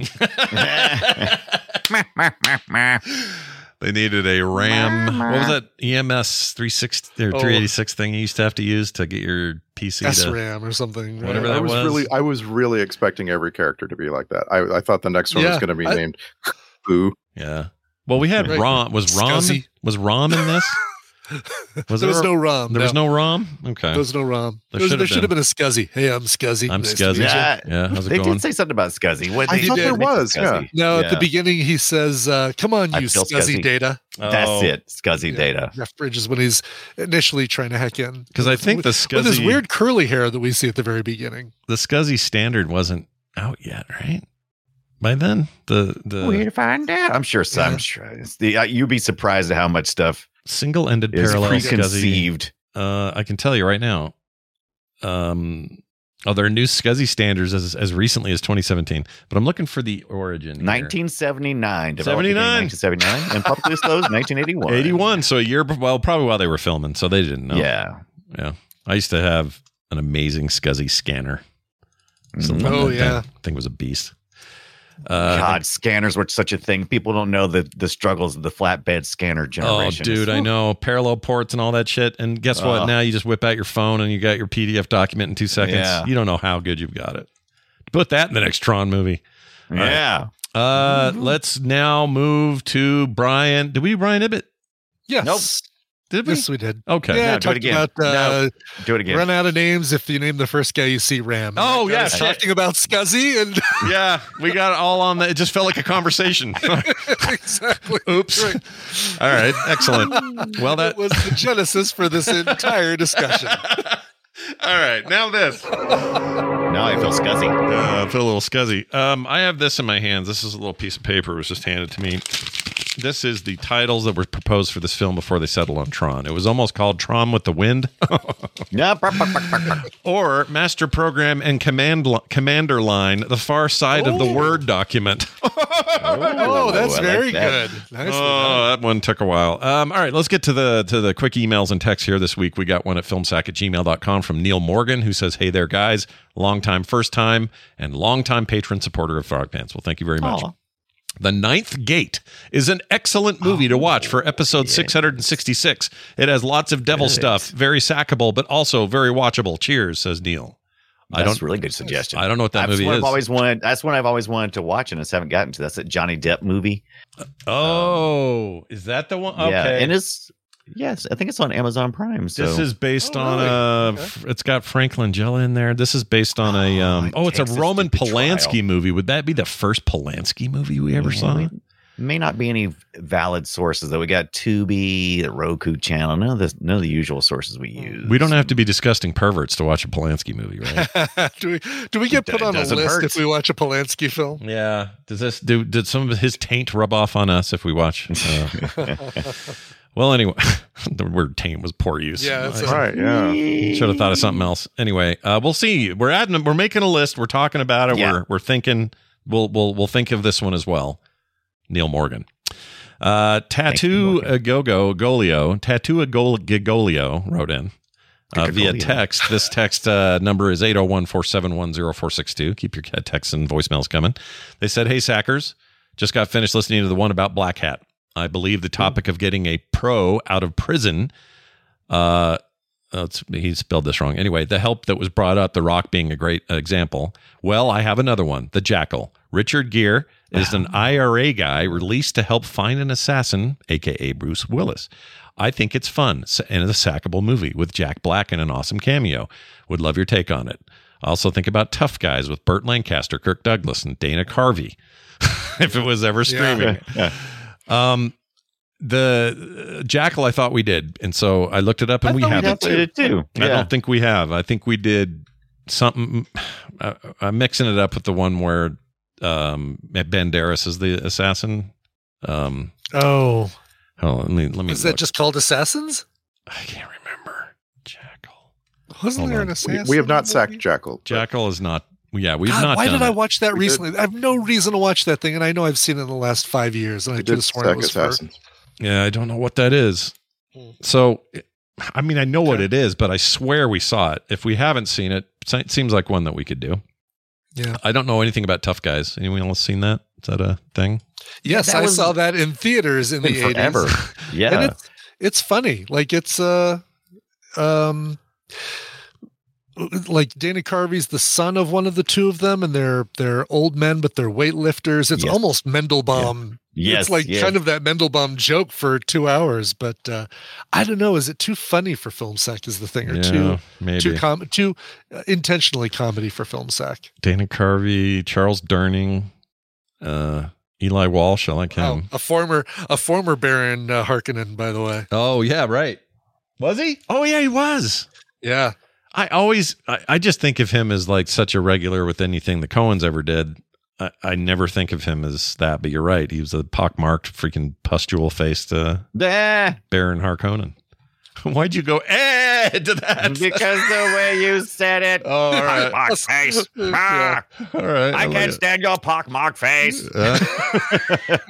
I like it. All right, that's it for that. We will consider all of those things. Again, 801-471-0462 or filmsack@gmail.com. That would be fine. And also, if you have not yet done so, please become a patron. Be like Neil Morgan, Fenrock, Illusioned One, Ryan. These are just a few folks who have joined us recently over at patreon.com/filmsack. They get art in the mail. They get monthly host episodes. I forgot who's next. Hold on a second. It's you, Scott. It's me. I'm doing it. It's a you, Scott. It's a you. As if, you know what? I know it's pinned, but it's hard to go get it quick. Anyway, that'll be me. I'll be doing it this month, and I'm very much looking forward to it. You just heard Randy's. More of those on their way. And if you want pre-show content every week, good news. You get that as well, and you'll never get ads. There's lots of reasons. I could name them all, but you should go read them yourself at patreon.com/filmsack and join us today. Our next film will be...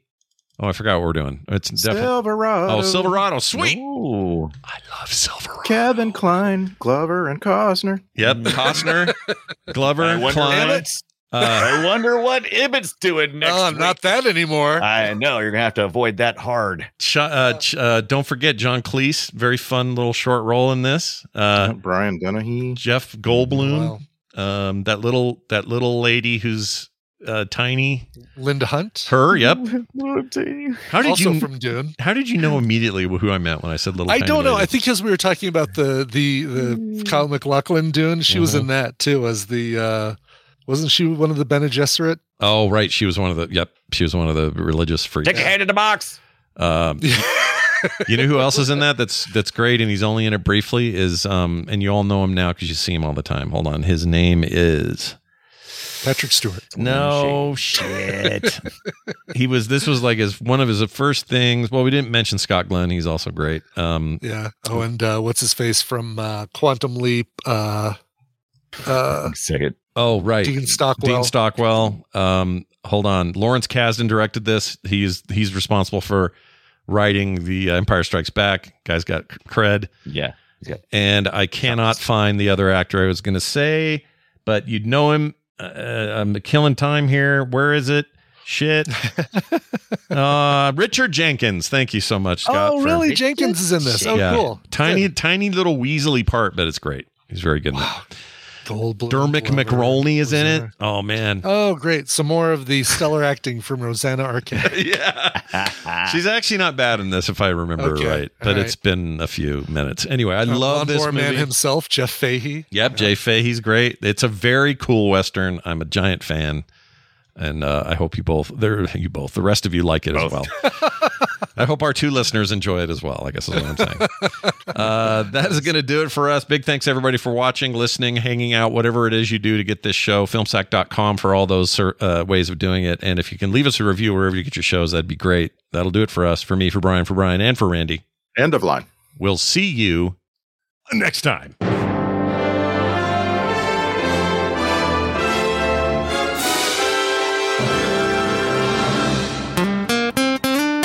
Get more at frogpants.com. I can't play these video games.